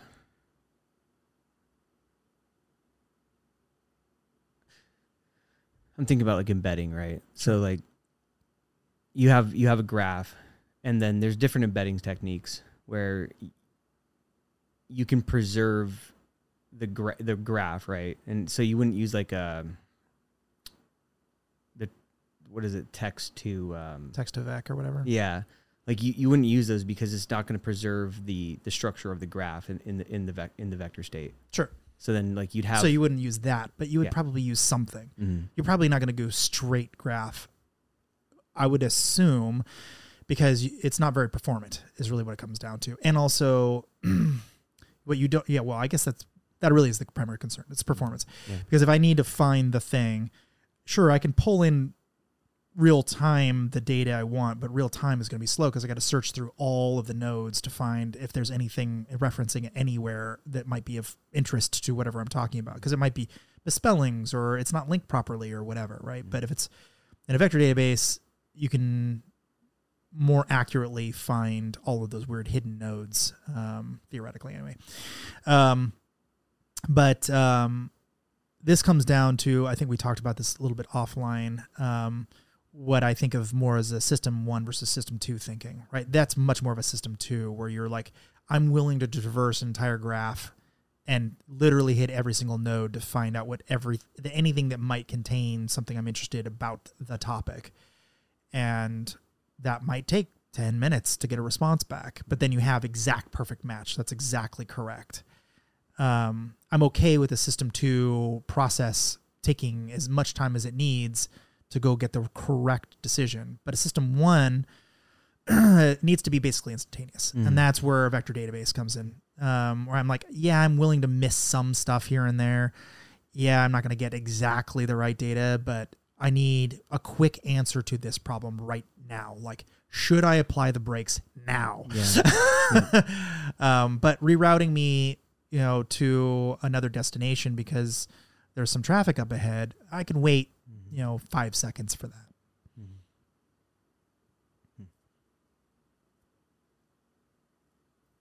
There's a shitload in this. There is. Good grief. So how about we start simple for those who have no idea what we're talking about?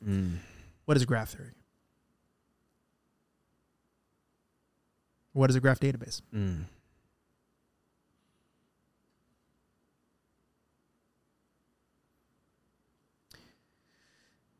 I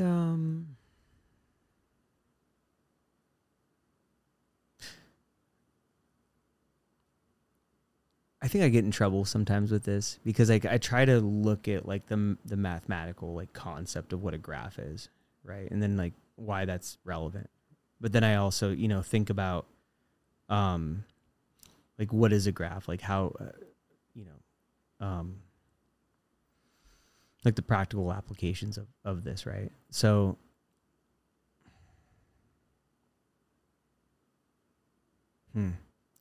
what is graph? Well, I don't even know how to define. I mean, you can go on Wikipedia and get a definition for what graph theory is, right? I think we're talking about it though in how is it relevant to James, or just utility in general. Yeah. It doesn't have to be James. Interesting. Well, so here, let me take a stab, having not read the Wikipedia definition of graph theory or a graph database. I see it as it's a tree, usually, not always, where all of the nodes within the tree are somehow linked to one another. Somehow. Maybe a distant leaf, but they're still somehow connected. So like an example would be like my life. So if I want to build a digital agent or digital twin of myself or something, I'd say the core of the tree is me, right? That's the trunk of the tree is me. And then off of that, I have relationships, or I have my job, or, I have my accountant's stuff that I need to send in for tax season or whatever. Like these are different branches that are going off that they're all related to me, but they're more related to each other. Like my family, like, my fiance and my parents or something, that's like one chunk of the graph that they don't have anything to do with my tax issues. So keep them sort of separate, but together, but separate, because they're different people and different nodes and with different leaves, they have different birthdays, different heights, different weights, different, political leanings or whatever, like these different things about them. All of that needs to be tracked, and it's independent of one another, but it's still all linked back to me somehow. There are things I know, things I want to track about these people or issues or whatever. And then the other thing about them is they can be interlinked. So you could have, let's say you had a mother who had multiple children, like in your case, for instance. So you are the core of the tree, your mom's, a branch, and siblings are, nodes off that branch, but they're also linked to you. They're your siblings. So you are directly connected to them as well. So they're all kind of interlinked. And I think with that, it much more approximates how humans actually think. Like we don't think about things as being big static lists. You don't put all of that information to a log file. You could, but that's not how people think about things. I'm not just thinking, who's my mother? My mother is whatever, and I put her in a log file and call it a day. That's just not how I think. That's not how anyone thinks. They think more about like, oh, I'm related to this person, or I met this person last week, or what was the situation? Well, I was at this party. Who was there? And then that's more linkages, and it's all about the interconnectivity of the data, and that's what graph gives you. So I think I now understand why I didn't like your question. Okay.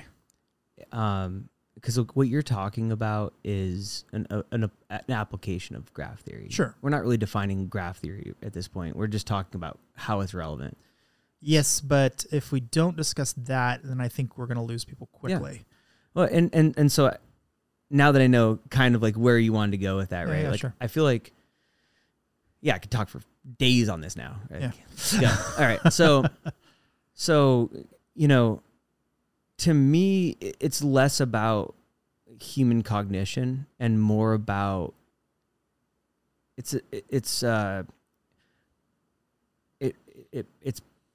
pertaining to the nature of reality. I think that's the core of graph theory to me, and why I give a shit about it, right? Because like using graph theory and using and I don't think it's just graph theory. I think it's more of an umbrella of semantic technologies. But using these technologies, we have access to modeling reality. And so like you're saying, you have expressions of family or whatever the concept is, right? And so using these semantic technologies, we can model these things. And what's really cool about this to me is that this mug that you've so kindly provided for me. You're a Snake Show mug, obviously. Yes. So right, I can represent this mug with a graph, with a semantic, as a model, right? As a 3D model. Mm-hmm.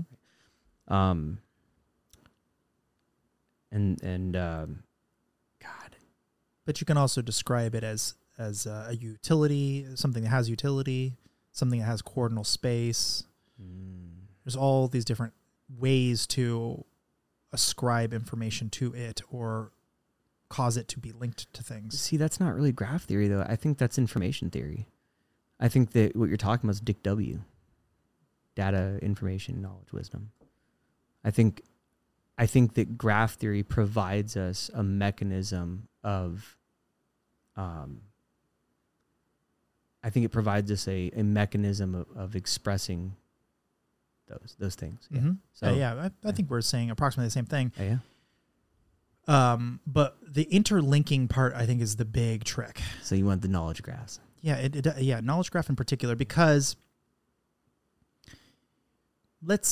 I'll use a good example and then I'll throw a question at you. The good example is, let's say there's a node on the graph that needs to change. Like I'm friends with all these people, but suddenly I'm not friends with this person over here for whatever reason. They stole my wallet or something, right? How was that your friend in the first place? Exactly. And I feel bad that I was duped by them stealing my wallet. Well, it's not that the linkages aren't still there. The linkages are all still there. But the underlying thing, this was considered friend. It lived on the friend part of the graph, let's say. It now needs to go into the not friend part of the graph or whatever. And so all the links, if I wanted to go and update in every aspect of every single place that anything had ever discussed this person as friend, that would be a lot of work. That'd be a very onerous task to go back and figure it and update all those links. But if I do that inside of a knowledge graph and I move it over, all the links automatically are updated. And now it just, by virtue of the software, right?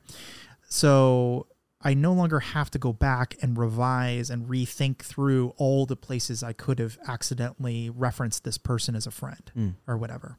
It's sort of automatically sort of done for me. It's an edge. So that's the good news. The bad news, and I was actually talking with a guy overseas about this. He's like, I really, really like knowledge graphs for all kinds of stuff. We use it internally for a bunch of different stuff. We have our own. He's like, but one thing I haven't been able to figure out is how to cleanse the data. So if you have, Mrs. MISS or whatever, Hillary Clinton, or MS Hillary Clinton, or, president candidate Hillary Clinton or whatever. There's all these different versions or misspellings or whatever, right? All these different versions. There's no clear, easy way to see all of those misspellings unless you search for Clinton and then, H or Hillary Rodham, and, it got Rodham in the middle of it suddenly. It becomes extremely clunky. And he's like, I have to have a big team of people to just go back and sanitize stuff. So it would be like Mountain St. Helens or MT St. Helens or MTST Helens or, whatever, right? There's all these different versions of the same word that end up becoming pretty difficult to identify without already knowing that it's there, if that makes sense. So what do you think about that one? I don't like it. You don't like it? Nope. Why not? It's not that hard. Like Hillary Clinton is a node in the graph, right? And then we have links to Hillary Clinton, right? These were hashtags I think he was referring to in particular, but yes. So in that case, yes. Yeah. So what we need to do here is get all of our references to Hillary Clinton, right? And then, so this is getting kind of like implementation specific, right? Like, so I have a preferred way of doing this, but what I think is Mountain St. Helens or Hillary Clinton, right? These are nodes on the graph. They have links to them, right? So we were talking about this earlier today. Once you observe a node, or once you observe that, then all relationships are known. Yeah. And so I kind of don't understand the problem, because we can observe all the relationships in our references to Hillary Clinton, right? Yes, except in this case, no, because they're only linking to themselves. So they'll they'll have like a news article or something that's up. And so there's a bunch of tags or things linking to it. Hillary Rodham Clinton, but spelled wrong, let's say. And it's linking to a news article or something, and nothing else no one else is linking to it in that way. So it's sort of this weird like node that's kind of so far on the edge, they can't find it. There's no other thing in there other than scraping every word. And that's possible. It's just clunky and slow, and there's a bunch of reasons that they don't like doing it, and they don't really know what they're searching for because they don't even know that that's a problem. You know, it's sort of the opposite. They're just sitting out there by itself. One of the things that pisses me off is you have like established organizations, right? And I would expect that when I'm describing something or discussing it or referencing it, I'm referencing that thing. Right, but that's not how the world works or at least the internet, right? We never refer to that one thing. We refer to that thing. We represent it 20 times, right? And then you lose the thing there's no one thing you're talking about, right? I describe Hillary Clinton over here, right? Mm-hmm. And Hillary Clinton never in the internet has just one identity. Right, she's not one node on a graph. She's a bunch of different people trying to describe her, right? Yes. Like this happens in companies a lot, right? Like where they have a product or something, and marketing refers to that product in a certain way, and every department in that company, they're not talking about the same product. They're using their own nomenclature, their own descriptions of this thing. And I think that's kind of what you're describing, is that we need graphs that there's only ever one representation of, an identity in the graph is what all references are made to, if that makes sense. Mm-hmm. I think so. I think there's another kind of weird thing that's worth talking about in this regard. Mm-hmm. So let's say I have sets of rules where you can be overly generous with these rules or overly rote with these rules. And so the one I like to use is like, let's say I'm going to go, I got to go pick up my kid at 5 p.m. at the school every day, right? I could write that on the graph. That could be there. That could be a rule that's there or whatever. But what if I have a competing rule, like the fact that the kid is not there on weekends, right? So it doesn't. There's no kind of inherent way in the graph itself to have sort of competing, like to know which one, a prioritization of the nodes. I can't tell which one is more important just by looking at it. There's like, other than a lot of links point to it, let's say. But this is important because if I'm trying to build a second brain, if I'm trying to build myself again, obviously I'm not going to show up on a holiday when the kid's not there. Obviously if the house is on fire, I'm going to prioritize the house getting put out over going and picking up the kid. Yeah. Right. And so what is the process of building up a rules engine on top of it? Because it seems like the graph is certainly one part of it. It's super duper duper important, but there's like this other thing, and I don't know if it lives in the graph or it's like a separate thing that kind of describes the sort of the cadence or importance of looking at rules, or like how do you think about that? I think everything should be in the graph. Every time you do anything, I think that should be recorded to the graph, including your references to the graph. I'm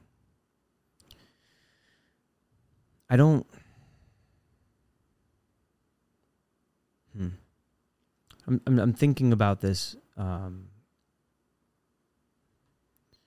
as a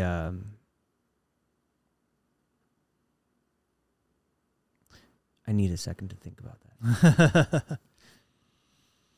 Because I've been very focused on rules, right? I've been very focused on these expressions of data, information, knowledge, wisdom, right? So a rule fits into one of those categories. And then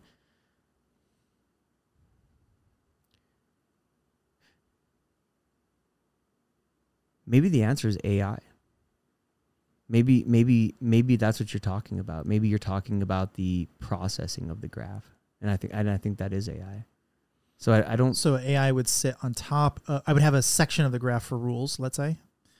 Like, here are my rules of life.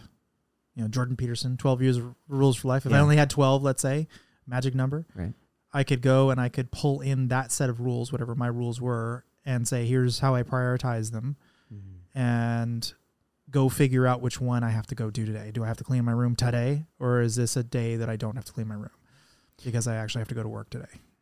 Or do I clean it up every day before I go to work? Like, how do I prioritize my life around my rules and value systems? Mm-hmm. See, the other thing is, I kind of run into this problem when I'm thinking about AI. I think if I'm going to create like a virtual version of me, one thing that isn't true is that I'm a static set of rules. It's just not true. Like, some days I'm just fucking lazy. I just want to like do nothing. And I've been working hard for like 3 months straight, and I just want to do nothing all day. Mm-hmm. Other days, like, I just want to, have fun with the family, and, it's a weekend, we've had a hard week, and I know, everyone needs some attention, and that's what we're going to do. Mm-hmm. Other days, I'm just like, I don't want to talk to anyone. I need to get some work done. Like, I am powering through things. Mm. So that's a varying set of weights upon the rules that is, for lack of a better term, despite the fact I like to be stoic, it's an emotional state that I'm in. Mm-hmm. I feel like I want to get some work done. I feel like being romantic. I feel like I am dead tired and hungover and I just want to sleep, which it definitely is not right now, obviously. Are you talking about today? That's what happens when you party with the arsenic, right? So I think that a neural network, when you're talking about like AI, when it's referencing a graph, a knowledge graph, in its RAG, like you said, right? Mm-hmm. I think that the neural network and the knowledge graph that it's referencing converges. So I think that knowledge graph becomes an extension of the neural network. So if that's the case, the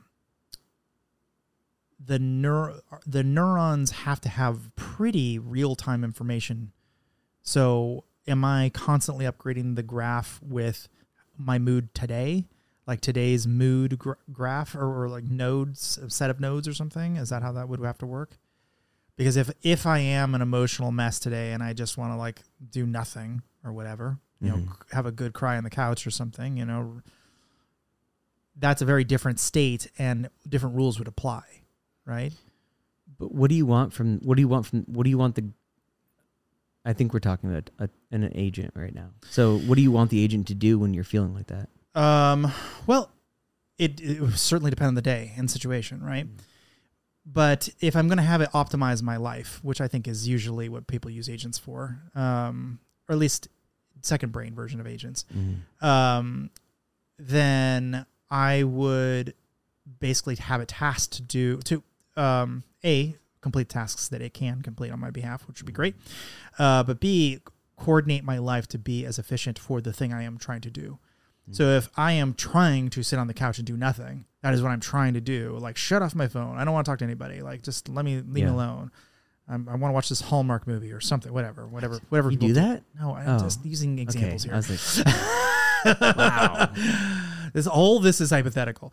But let's say I want to like just power through a bunch of stuff. Like I have 20 projects I'm working on, and it's all confusing because a lot of things are going. A lot of people are trying to get in touch with me. I'm busy. Great. Prioritize the things that need to be done in a certain order, right? But that's a totally different set of prioritization systems that I would use in that scenario. I would hyper optimize to be as efficient as possible for work. Yeah. But if I'm on vacation, right, I'm not sitting on the couch. I'm not working, but I'm Right. doing something else. Like optimize me for having a great time with, with my buddies, if I'm out with buddies, or if I'm with my family, make it, PG rated or whatever. So there's a couple ways this could play out, I think. Like, you're going to have to signal to your agent, like, what you're doing, right? It can't read your mind yet. But so you're going to have to say, like, hey, agent, I'm feeling kind of lazy today. I ain't doing shit. Do not disturb. Go pay my bills, right? Not you, the agent, right? Yeah. So that's one way of thinking about it. Like, you were going to have to communicate where we're at, right? Like, get your emotion wheel out, and, But there's I think there's a more advanced way of doing that, and that's in sensor data. So, like, where are you? And when I say where are you, I mean in every sense, right? In time, space, being, Right. And so, maybe the agent is subscribed to your, I don't know, they have like a ring or something that monitors you, Sure. or smartwatch, or I don't know. Yeah, cameras on you. Or your behavior with your phone, or and then But also like the text messages you send and the emails you get and what your calendar looks like and what day of the week it is and what the weather looks like and a million other variables. well, yes, yeah, that's exactly it. So now you're still signaling to your agent, but it's passive, right? But it's subscribing to all these things that at the end of the day look really similar to the emotion wheel that you communicated where you're at in life, right? Yeah. And so I think that I kind of joked a little bit about read your mind yet, right? Maybe it'll read our mind sometime, but I think that just using all these passive references to us, I think you get pretty close to figuring out what you're trying to do. Yeah, I think so too. But also, I'm of mixed mind about this. I wrote an entire book on the topic of being able to read signals through internet telemetry, right? To get people's to sense whether they're trying to attack the site, like even before it happens. And it's, to this day, I still think it is incredibly good at doing that. Like the types of things you can get from just little things within the first 100 packets or so, which is the original name of that book. Now it's called Detecting Mouse, which is free. Anyone can download it. But the problem with it is, yes, but they could also just be hackers who are just hackers and they're not interested in you. You just happen to be in their eye line as they're walking around different websites. And so, yeah, they are hackers, but they don't have any malice towards me specifically. So if you're not getting some sort of self-reporting from them, which they can lie on, obviously, but if it's you, if you're talking to your own digital agent, there's not a lot of upside in lying to something that's there to help you in whatever dimension you need help that day, right? The exceptions to that are if it is coded to, sense that I'm in danger, I'm going to endanger myself, for instance, I might hide that fact, a James, for instance, or a situation where, I want to do an illegal activity and it's designed to not allow me to do illegal activities, right? So barring all of that, and I just really want to, chillax on my couch all day, I'm pretty sure it can use both the sensor data you're talking about, but also trend data. It's like you've been running hard. You've been giving you recommendations. You've been running hard, and it's about time you take a little bit of a breather. Yeah, like that could get very useful. It's like, hey, you know what? I am kind of feeling burnt out. It's like, yeah, you need some rest and relaxation. We need to talk about. There's this great book that you've never heard of that you should definitely read. Yeah, kind of getting you back into fighting shape again. I mean, I kind of was saying the horoscope comment when we were talking earlier. So yeah, throw your horoscope in there too, right? Like it can give you recommendations based on all sorts of shit, right? So I really like that. I really like.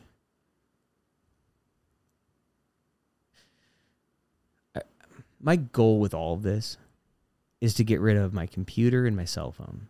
Like, I fucking hate those devices. Like, it's just the most inefficient interface, you know, like, and they try to like help you a little bit. Like, what are you thinking? Neuralink? Like, how would you interact with it? Yeah, I don't think you need that though.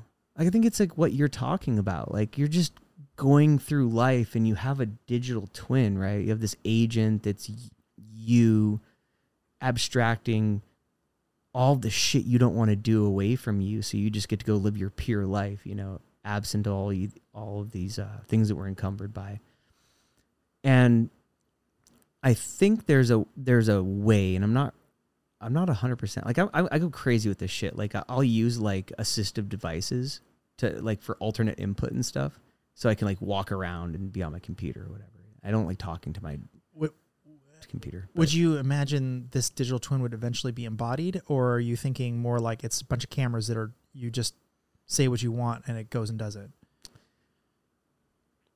I think it's like putting on your jacket or something, or your pants or something. Okay, so like, it's a wearable of some kind. I don't know. Yeah. I mean,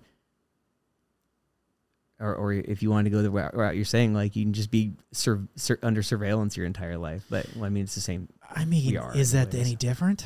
Yeah. I mean, if something's monitoring my heart rate and whether I'm sexually attracted to somebody, you know, which clothing absolutely can do, is that better than having cameras on you?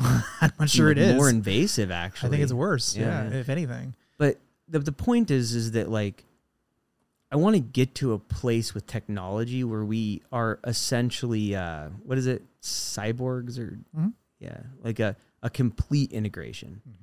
And those interactions become so intuitive that we're just living our lives, you know? I don't know. Like, yeah, but robot's an iRobot. It's an iRobot. That's JC, by the way, for those listening. He is our new producer. Chris is off making movies in Pennsylvania. What producers will do. They'll leave you for movies. I guess I'm not good enough. Can he come back? He could. Okay. He's allowed back in Texas. We didn't run him out at high noon. No. But, okay, I think this is probably a good time to talk about UOR as well, because I think this is going to... So first of all, could you explain a quick primer on what that is? Oh, shit.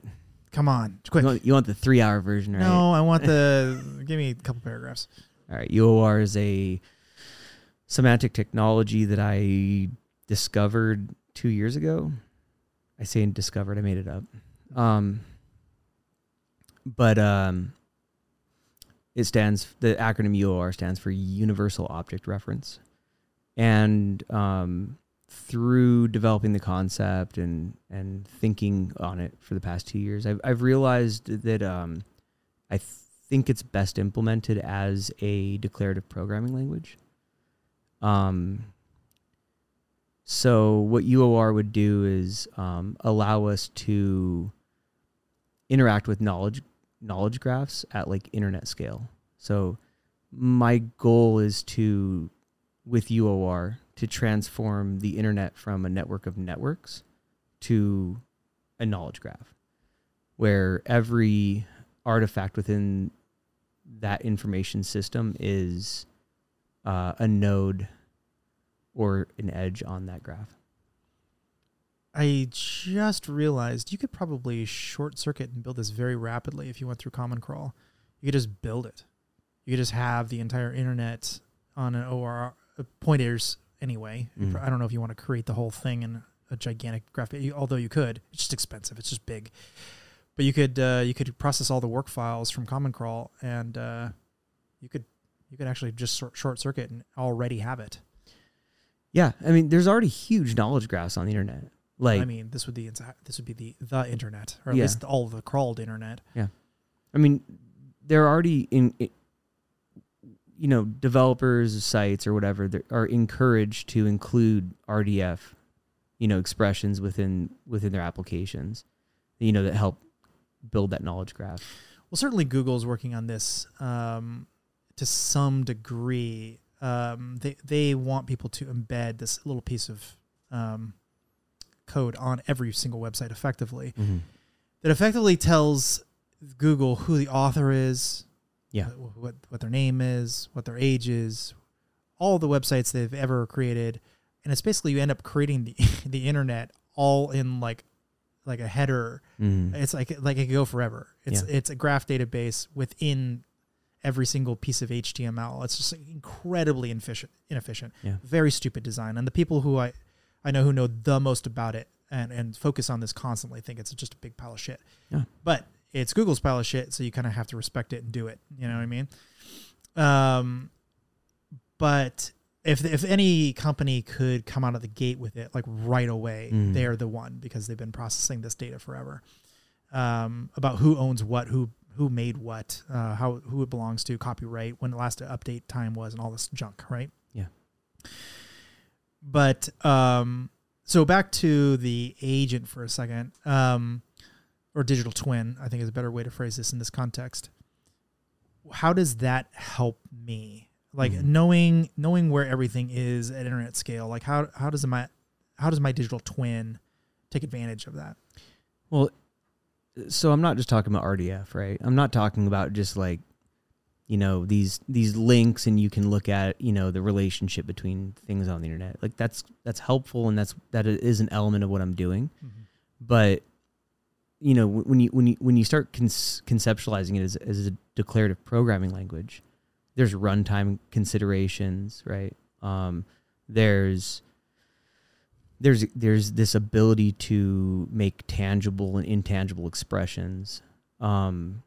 There's like I was saying, like data, information, knowledge, and wisdom. Like we can make expressions for each of those in the graph.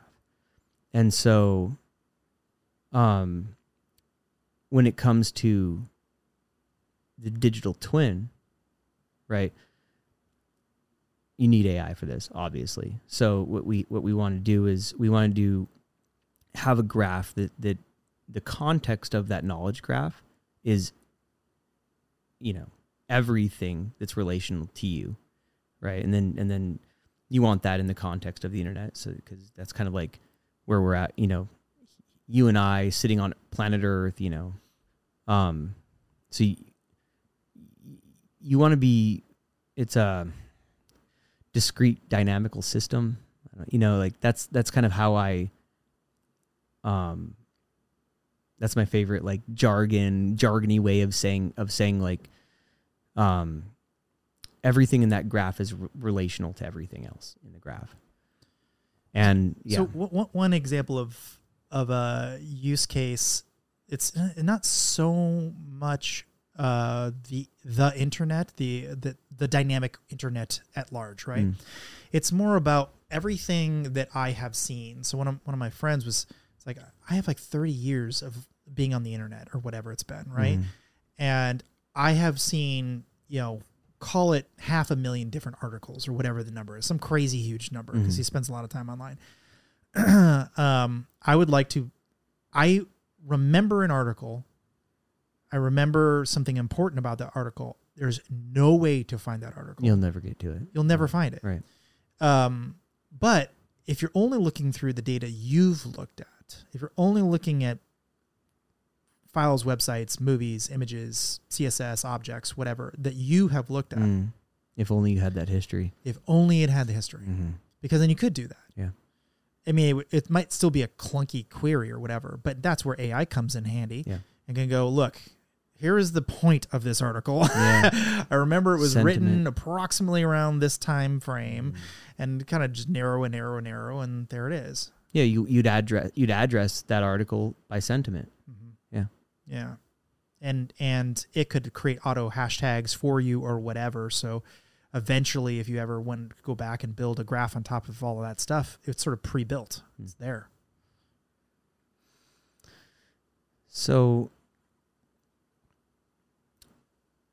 this is where I start getting into trouble, right? Because like we're talking about the archival capabilities of semantic technologies. Yeah. Right. But there's like, I'm also talking about like there exists a GPS sensor, I don't know, like maybe an atomic clock, right? And this thing exists somewhere within an information system, right? And using UOR, which is graphs, right? I can address, I can reach out to that atomic clock, and I can interact with it, right? Like I'm all these interactions are based on graph theory, right? Like what UOR is doing is rendering reality, or it's expressing reality. And so the reason I say to a degree. To a degree. I don't like it. Well, yeah. But you have to do reality, you basically have to stop time, first of all. You're not going to do that. No, why do you have to stop time? Simple piece of math, reality equals 1 over time.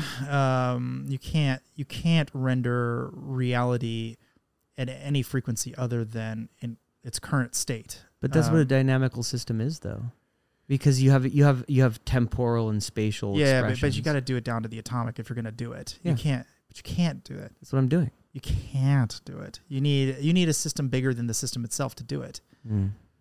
It's not possible. This goes back to Laplace's demon, where yes, you could model the universe, you could do it, but you need a calculator bigger than the size of the universe to do it. Yeah. But the cool part about Laplace's demon is you could, if you were on one side of the universe and there's an alien, let's say, on the other side of the universe, where there's no way ever you would have ever interacted at any point after like the explosion after the Big Bang or whatever. So you're causally unconnected at this point. There's no way to ever get data to them. The universe is expanding so fast, the light will never reach them, ever. Yeah. Using Laplace's demon, I could still have a conversation with them because I would know exactly what they're typing on their computer. So that's a really cool idea, just totally impractical because you'd have to model every single atom and not just that it was there, but also its speed and movement and it's vibrating and whatever. It's just impossible. But you could model something less to use. It's a poorly used word in this context, less atomic and more atomic in the sense that it's a singular unit of a cup. Like you could measure all the cups in the room. Like that would be easy. You don't like it? I don't like it. Why? Nope. Why? So we were talking about graph theory, right? And then like this cup is a model, right? It's a 3D model. Think about like, a graph that, So what I want to build with UOR is a fucking Star Trek replicator, right? Like I can render any model using UOR from a single API. I know sounds insane, right? I'm not there yet. This is my pipe dream. Well, you're not there for multiple reasons because what you said is that's a cup, but actually that's just a cloud of atoms. So are you rendering something that looks like a cup, something you can render that is cup-ish, cup-like, but not that cup? You're not literally having the exact same position of all those atoms. Yeah, that's fair. You know what I mean? I think there's a fidelity problem. Yes. But I think that we can render cups is the premise of what I'm saying. Yes. Yeah. Yeah, that makes sense.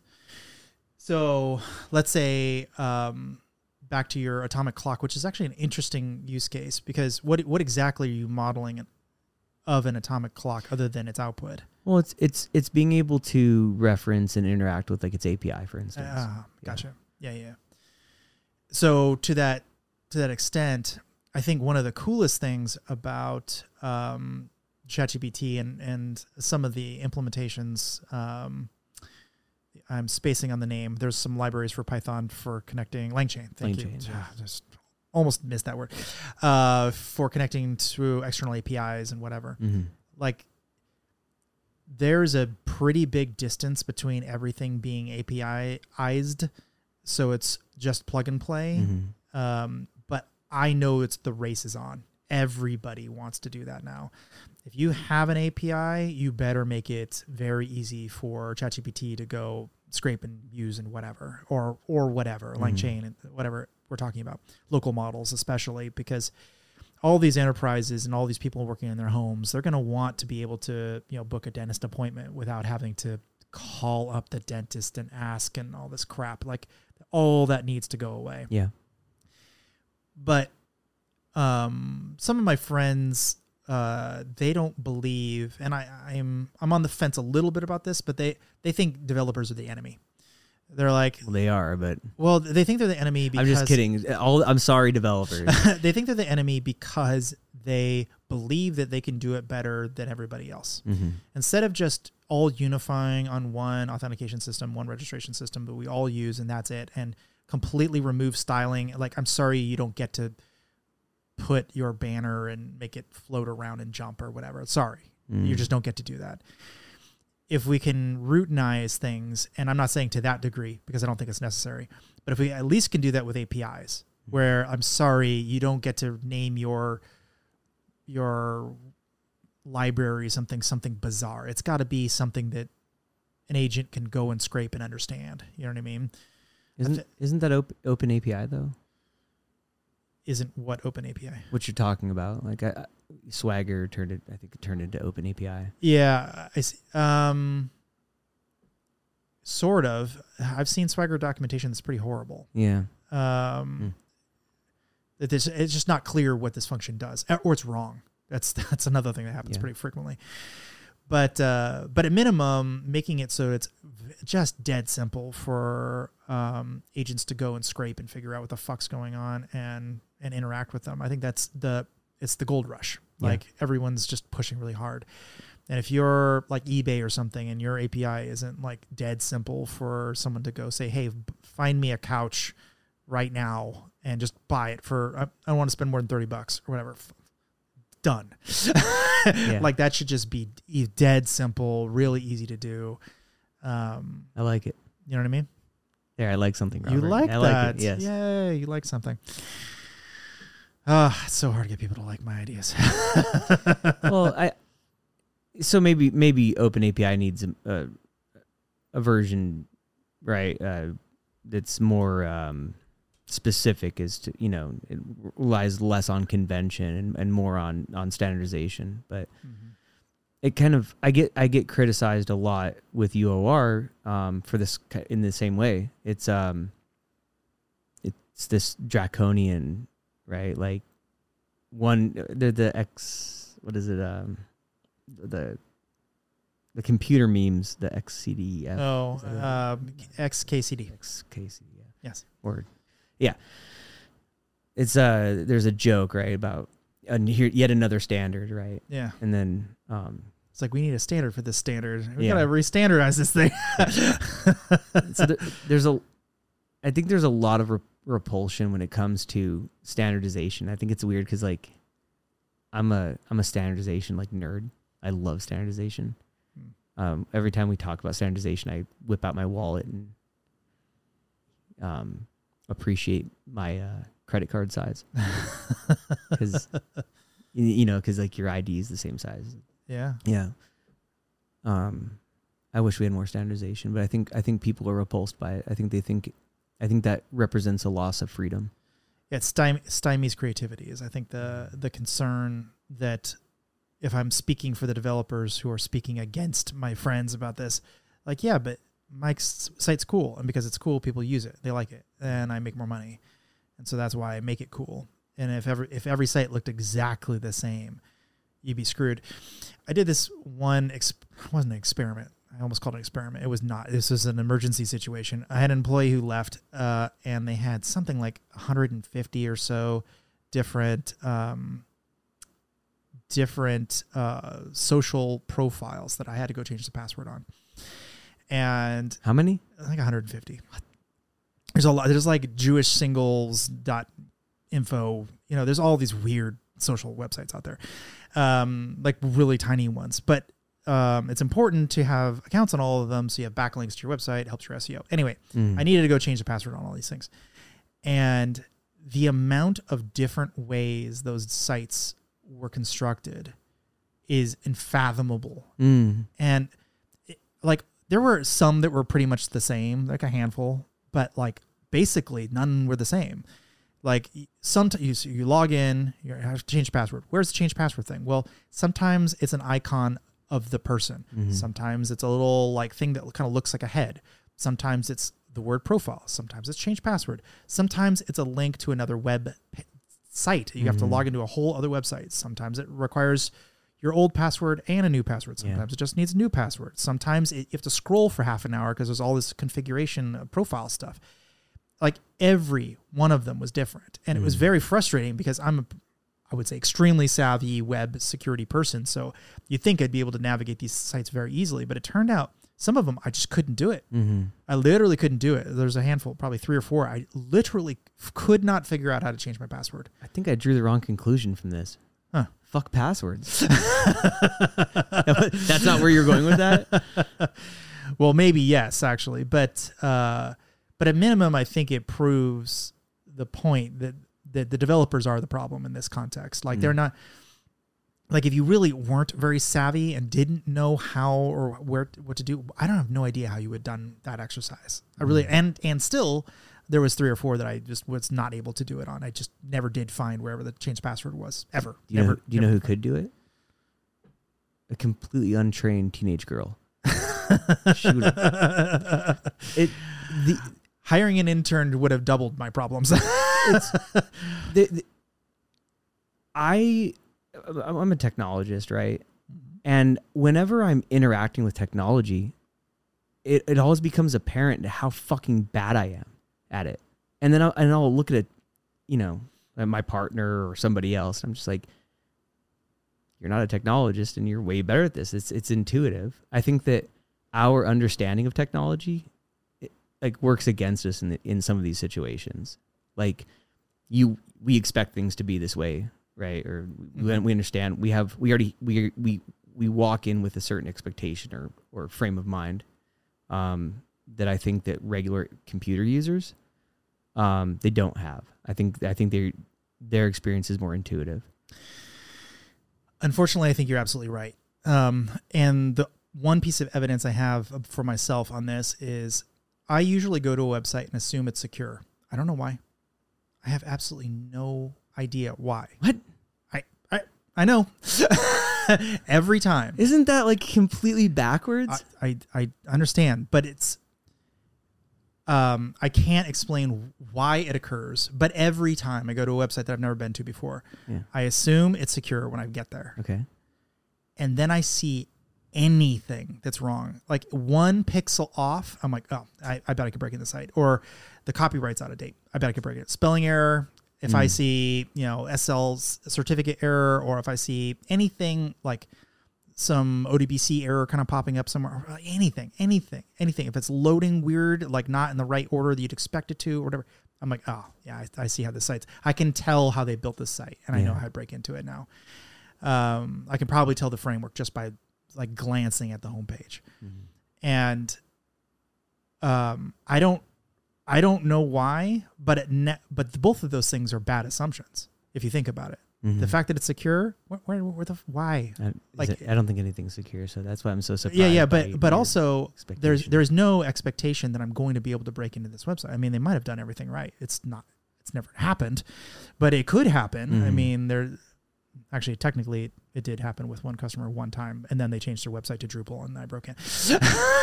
But, what a pain in the ass. I wish I could tell you more about that because the guy who ran that company ended up being extremely famous. Anyway, so I think that there is weird assumptions when you get to this level, and you have a certain filter that you're putting everything through. I have no idea what your filter looks like based on the fact that you focus more on this than I do, or maybe these days I'm doing it about the same, but not for as long, for sure, rather. It's So how do you think about it when you're looking at web applications, when you're looking at I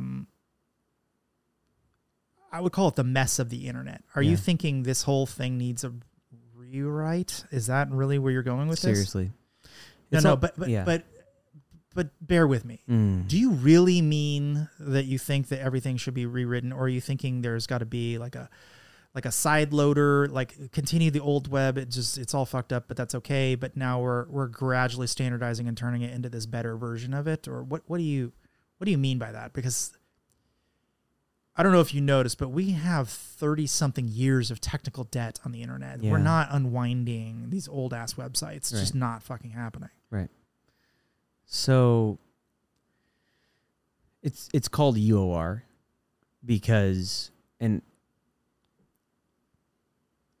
people hate when I say this, but like, I think it's, from everything I've like, as I've contemplated this, it's true in my thought experiments, right? So I don't think that makes it a truth, but I think it makes it plausible. UOR allows us to make any expression that you could possibly imagine, right? So it's a universal language. Somebody referred to it as a protocol droid from like Star Wars, and it's like this universal language, and really, it, you know, it's a declarative programming language. So you have data structures, and those data structures have like logic that's embedded into them that are called as methods. And so, yeah, I don't, like you were talking about like Selenium tests today. Like, how do you access all these fucking super? Yeah, I think you could do it, right? Like, I think you could access all of these 90s era, as long as no one changed anything. Yeah, but yeah, it's probably not practical. But what I do think is practical is that we can publish a decentralized, distributed, federated, internet knowledge graph, and we can make references to anything in the universe within that knowledge graph, including the existing content on the internet and then all the new shit and things that are in our natural world. When you say reference, to me that means something very specific, and I'm not sure you mean it to be that specific. Because a reference could be a URL, for instance. Is it just that simple, or are you talking about something where you actually like have some literal component that actually runs something within the URL, or the files themselves? The images, the movies, or whatever. What do you mean by a reference, I guess? I mean that whenever I refer to something in the knowledge graph, so whether that thing is a location or whether it's we can also reframe a location as an object, right? The idea of a location. But a reference is a reference to an object within the knowledge graph. But also in the public internet or wherever. It's not necessarily always just within the knowledge graph. So it could be a reference to a URL, for instance. And now it's in the knowledge graph. The knowledge graph then sucks in the URL? Is that what you're saying? No, it's a pointer. Yeah, okay. So whenever you refer to anything, it's now within the knowledge graph. Right. Yeah, that seems doable. In fact, as I said earlier, I think you could probably shortcut this whole thing and just do it with Common Crawl. Yeah. I mean, it'd be expensive just because it's expensive, but to process all that data, but totally doable. I got this question yesterday when I was on a Slack, and they were asking about UOR's relationship to RDF, and the way that we talk about the semantic web, and it's like I don't know how to like untangle these concepts, right? Because like I'm really talking about crude operations, right? Or create, read, update, delete, execute, right? And then you can have extensibility off that, right? Like you can have other methods, but what I'm really focused on is UOR is it's not just static data, right? Because to make an intangible expression, right? That's kind of like a runtime consideration, so yeah, when we're talking about reference and when we're talking about knowledge graphs, like I don't know how to like really highlight, but I'm talking about a runtime. The internet.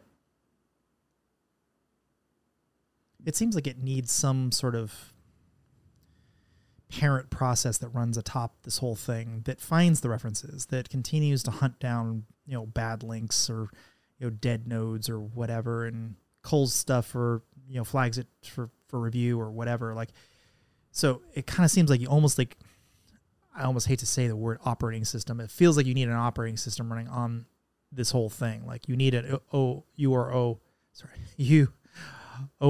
operating system. Yeah. Am I crazy, or does that sound correct? Well, in fact, why isn't the entire disk within an existing operating system a URR? Yeah, it's so the runtime that I'm building into URR right now it's based on WebAssembly right now. Mm-hmm. You can do it with any other modular system. So like UEFI modules, like you could do this with those WebAssembly. I don't really like containers as much, like the traditional Docker containers, because I still don't feel like running those is uniform across environments. Like I think there's still it's close, but I think WebAssembly is a little bit easier to work with as far as like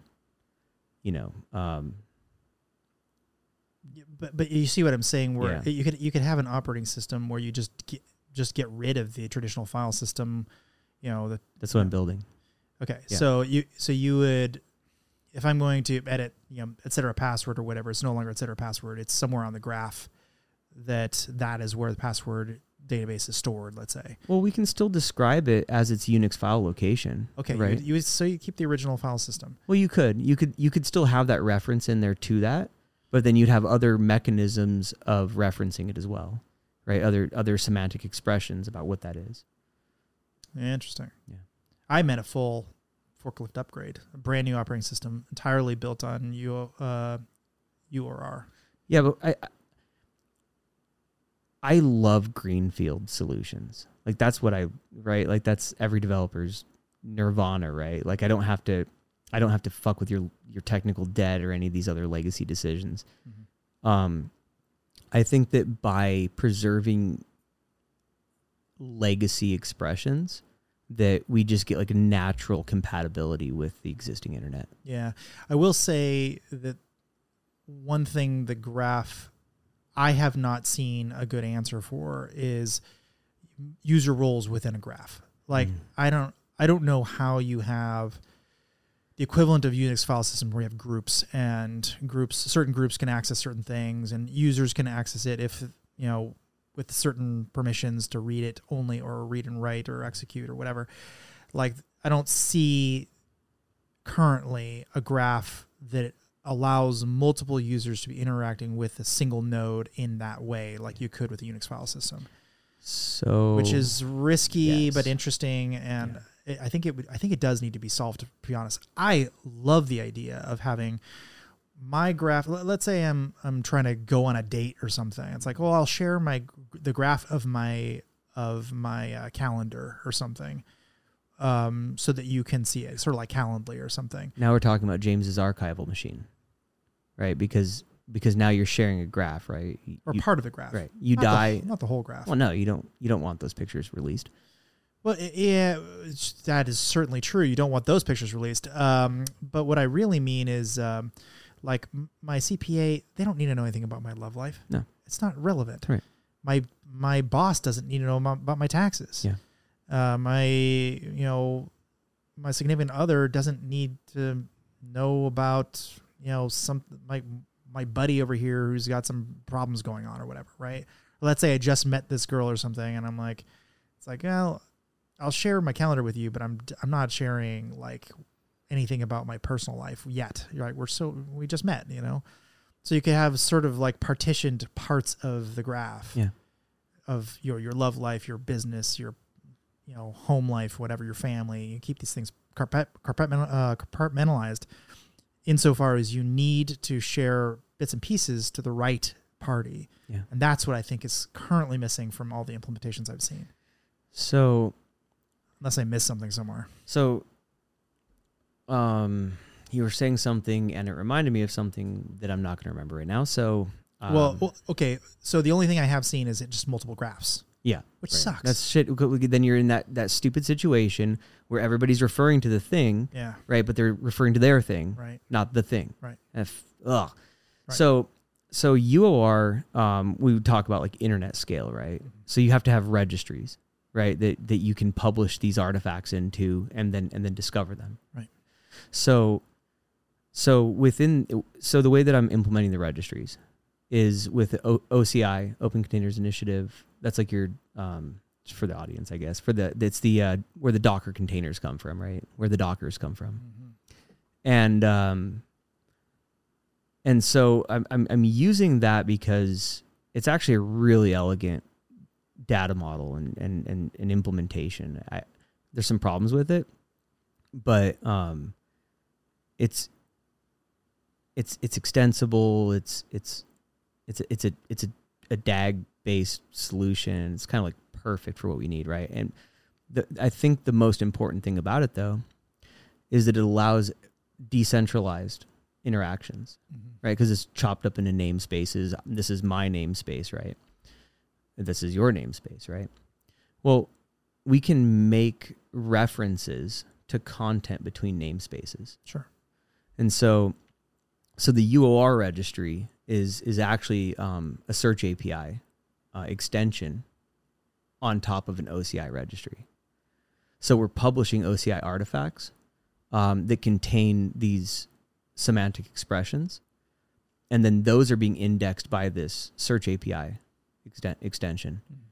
And so when you're interacting with the search API, it's giving you, it's making all of the content in that registry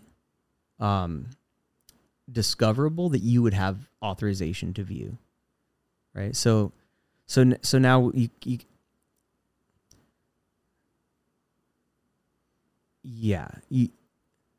you have this decentralized capability in that, which I think is what you see is lacking. Yeah. Another, because you can solve that problem. It gives it finally means I'm willing to push graph to everybody. Yeah. Because right now it's like, it's nice that I have a graph. Great. Why does anyone else care that I have a graph? Yeah. Well, but if I'm willing to publish, my blog posts on it, let's say, and you want to see my blog posts, great. Then you subscribe to this chunk of the graph, and there you go. And likewise, if someone else is doing something interesting, I'll subscribe to theirs. And now you have a network effect of people wanting to give access to their chunks of graphs. Like, I'm surprised this hasn't been a more important focus for the graph guys, because it's nice to have your own private graph database, and there's a GraphQL and whatever. And I guess that makes sense if I have a private project. But if you're trying to allow a second brain, if you're trying to allow websites to exist or whatever, you kind of want the social aspect of it. You could build an entire social network on top of a graph very easily, actually. it's an inherent social network. Right. It literally becomes like you could just decide to start writing in a sheet, and suddenly whoever subscribed to that seeing it because it's all unified. It would be a really kind of clunky UI, but that's easy to build a UI on top of that. You don't build a UI.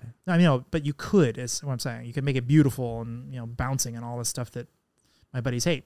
I think there's two UI options here. Mm-hmm. I think in one scenario for the UI of the graph, we have another process that's sitting outside, and it's looking at the graph, and it's describing the graph in HTML, so that when you go to when you register that query, right, to the graph, you can discover the HTML descriptions of the graph and then render those in your browser. Yes, yeah. But the people who really, really love to do this kind of stuff are going to say yes, but it's got to update itself, because when someone sends a message, the HTML has to refresh the page. You know what I mean? Well, that's when you put in the temporal data with every expression in the graph. Yes, but the HTML has to be aware that the graph has changed. So at minimum, you have to have some sort of XML HTTP request or something that goes and says, "Hey, is there an update? Is there an update? Is there an update?" Which means it's a pretty heavy server loads to somewhere, to something. This is actually where we talked a little bit about Cloudflare's worker APIs. That's actually a great use case right there, because then you could say, is it there? Is it there? Is it there? But you're hitting Cloudflare, its internal worker. You're not going off and hitting a web server where you're just getting charged like crazy for it. Yeah.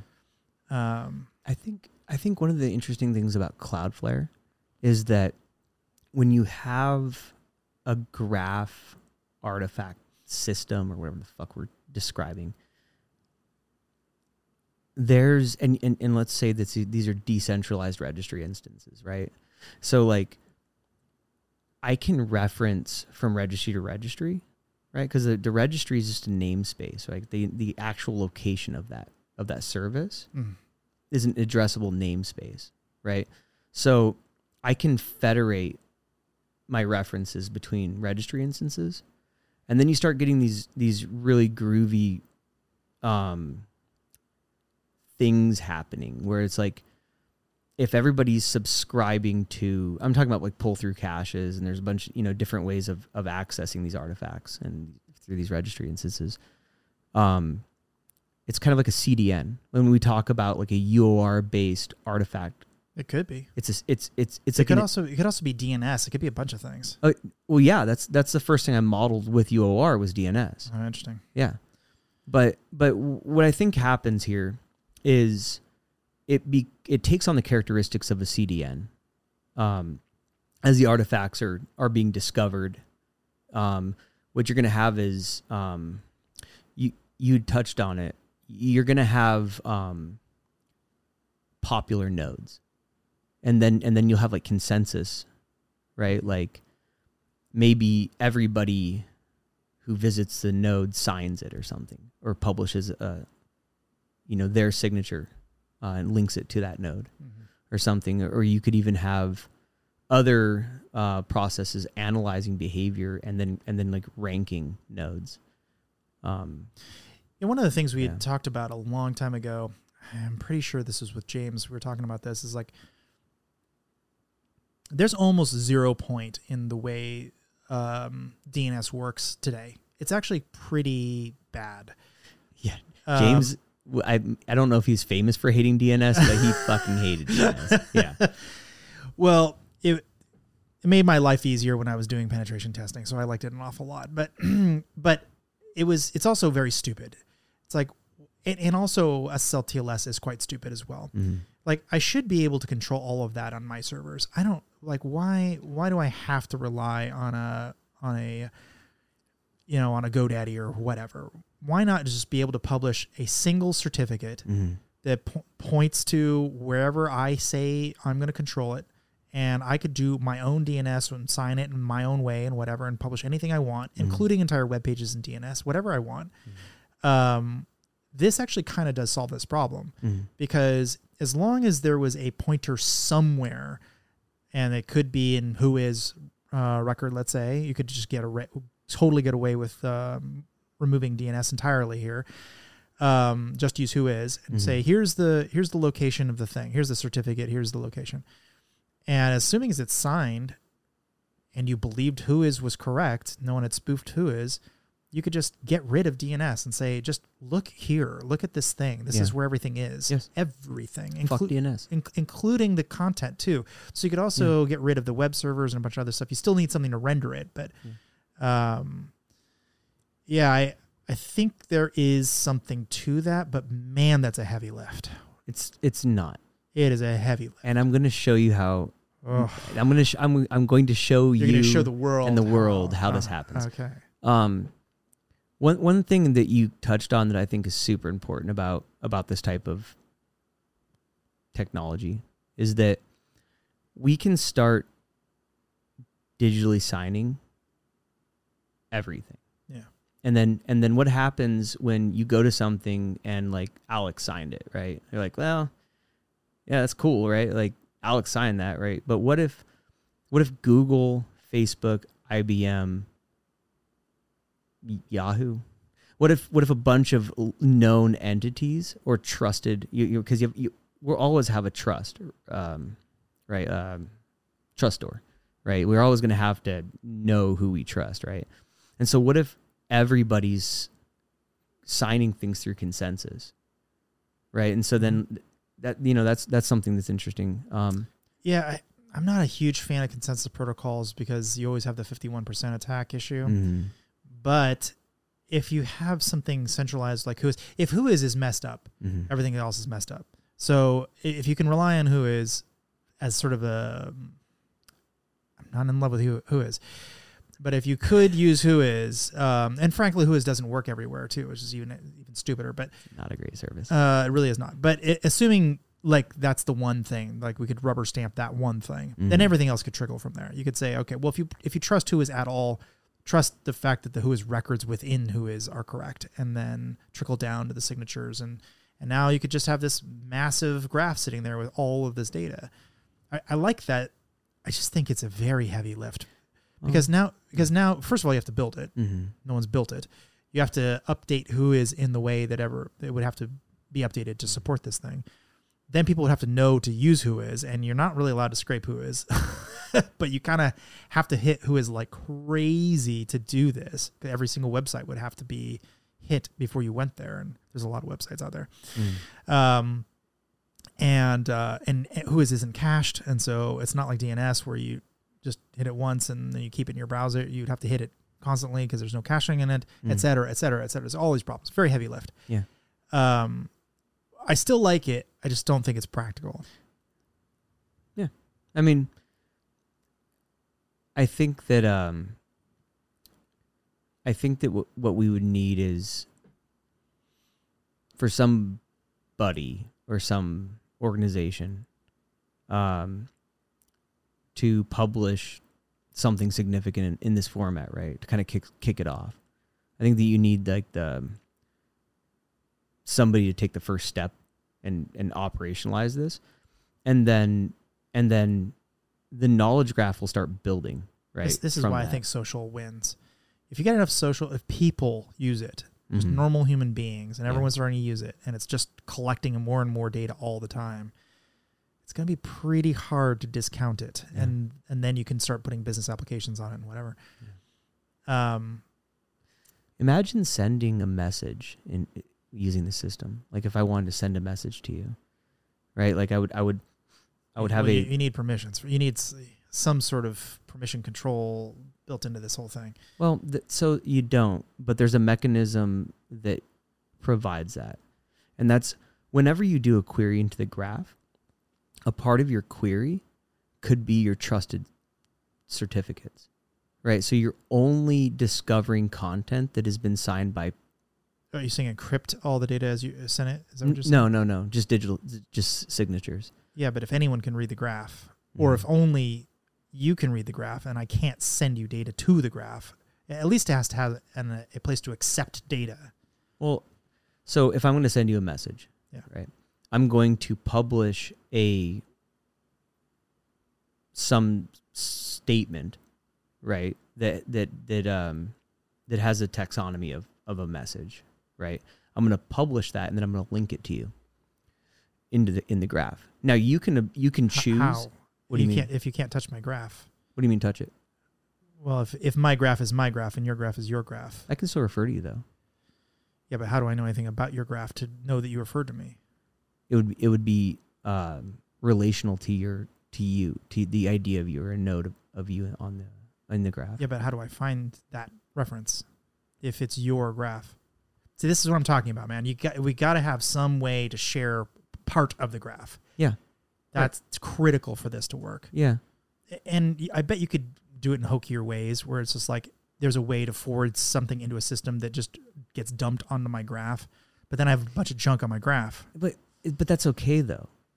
Like in what I'm talking about, every spam asshole whatever in the world can link or make a reference to you, right? But you don't give a shit because when you look at the graph, you're only looking at the graph with digital signatures that you trust. So you're only discovering content that you've deemed relevant to you. As long as you just don't throw it in all a gigantic vector database, I think you'd be okay. Yeah, right. So that would be a problem. So, or maybe you could only vectorize stuff that you had been signed or something. Yeah, I think there's a couple ways of doing that. My initial assumption is that a local cache is going to be better for that. So something that's, nobody else is going to interact with except for you're that in, that, I don't know, something on a cell phone or something, Mm-hmm. All right, dude. Well, yeah. Real quick. Yes. We just to tie a bow on the James thing. Yeah, let's do it. Yeah. So I spend my entire life living in UOR, right? I published all of my calendars, my pictures, fucking everything to the graph, right? When I die, yeah, I don't want my kids looking at my porn. Why not? Yeah, that's not weird. It's not good enough? Or So you're not proud of it? Yeah, it's like, Dad had these fetishes. Like, no, I don't want that. What I maybe they'll think you just had a good life. Like, oh, Dad, you really loved that. Yeah. So that's the James thing, right? It's in preserving who you are, right? Because another way that you've referred to this technology in this engagement has been as a second brain. Mm-hmm. So what you're giving your loved ones or whoever you want to pass that on to, you're giving them you, right? Or whatever version of you that you want them to see. So that's the time capsule. Yeah. So, would you have an AI on top of it that says, I'm willing to talk to you, son, about anything except for my porn collection? No. So this is a attribute based access control problem, right? Where your children have the attributes that would be needed to unlock those parts of your knowledge graph. Got it. Yeah. And that would be supplied to them in a legal contract? Like, how would they get it? Yeah. I mean, you could have a situation where the presence of your death certificate within the graph, right, is a component of that process. Yeah. Gotcha. Pretty easy to forge that. You got to start somewhere. We got to work on this one. Yeah. But it has to be signed by a trusted party, though, right? Yeah, sure. Sure. As long as that trusted party isn't your kids, you want to look at your porn collection, it's all good to go. Right, yeah. It's got to be signed by the state of Texas. All right, man. So how do people get in touch with you and learn more about this stuff? They don't. Yeah, come on. No, I don't really have a social media footprint. I'm on LinkedIn.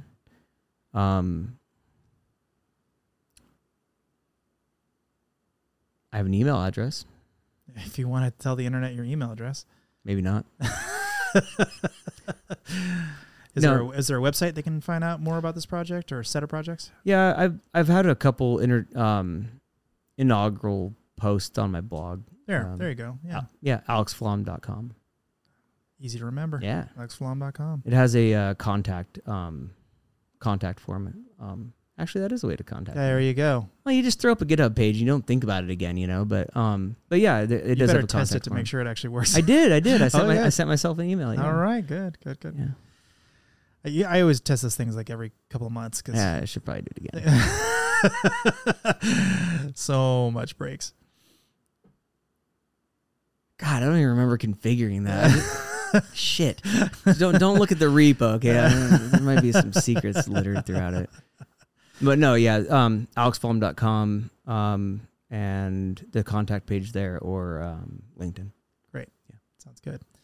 All right, man. Thank you so much for coming down. Really appreciate it. Yeah, thanks for having me. Yeah, it was fun. Yeah. Sort of.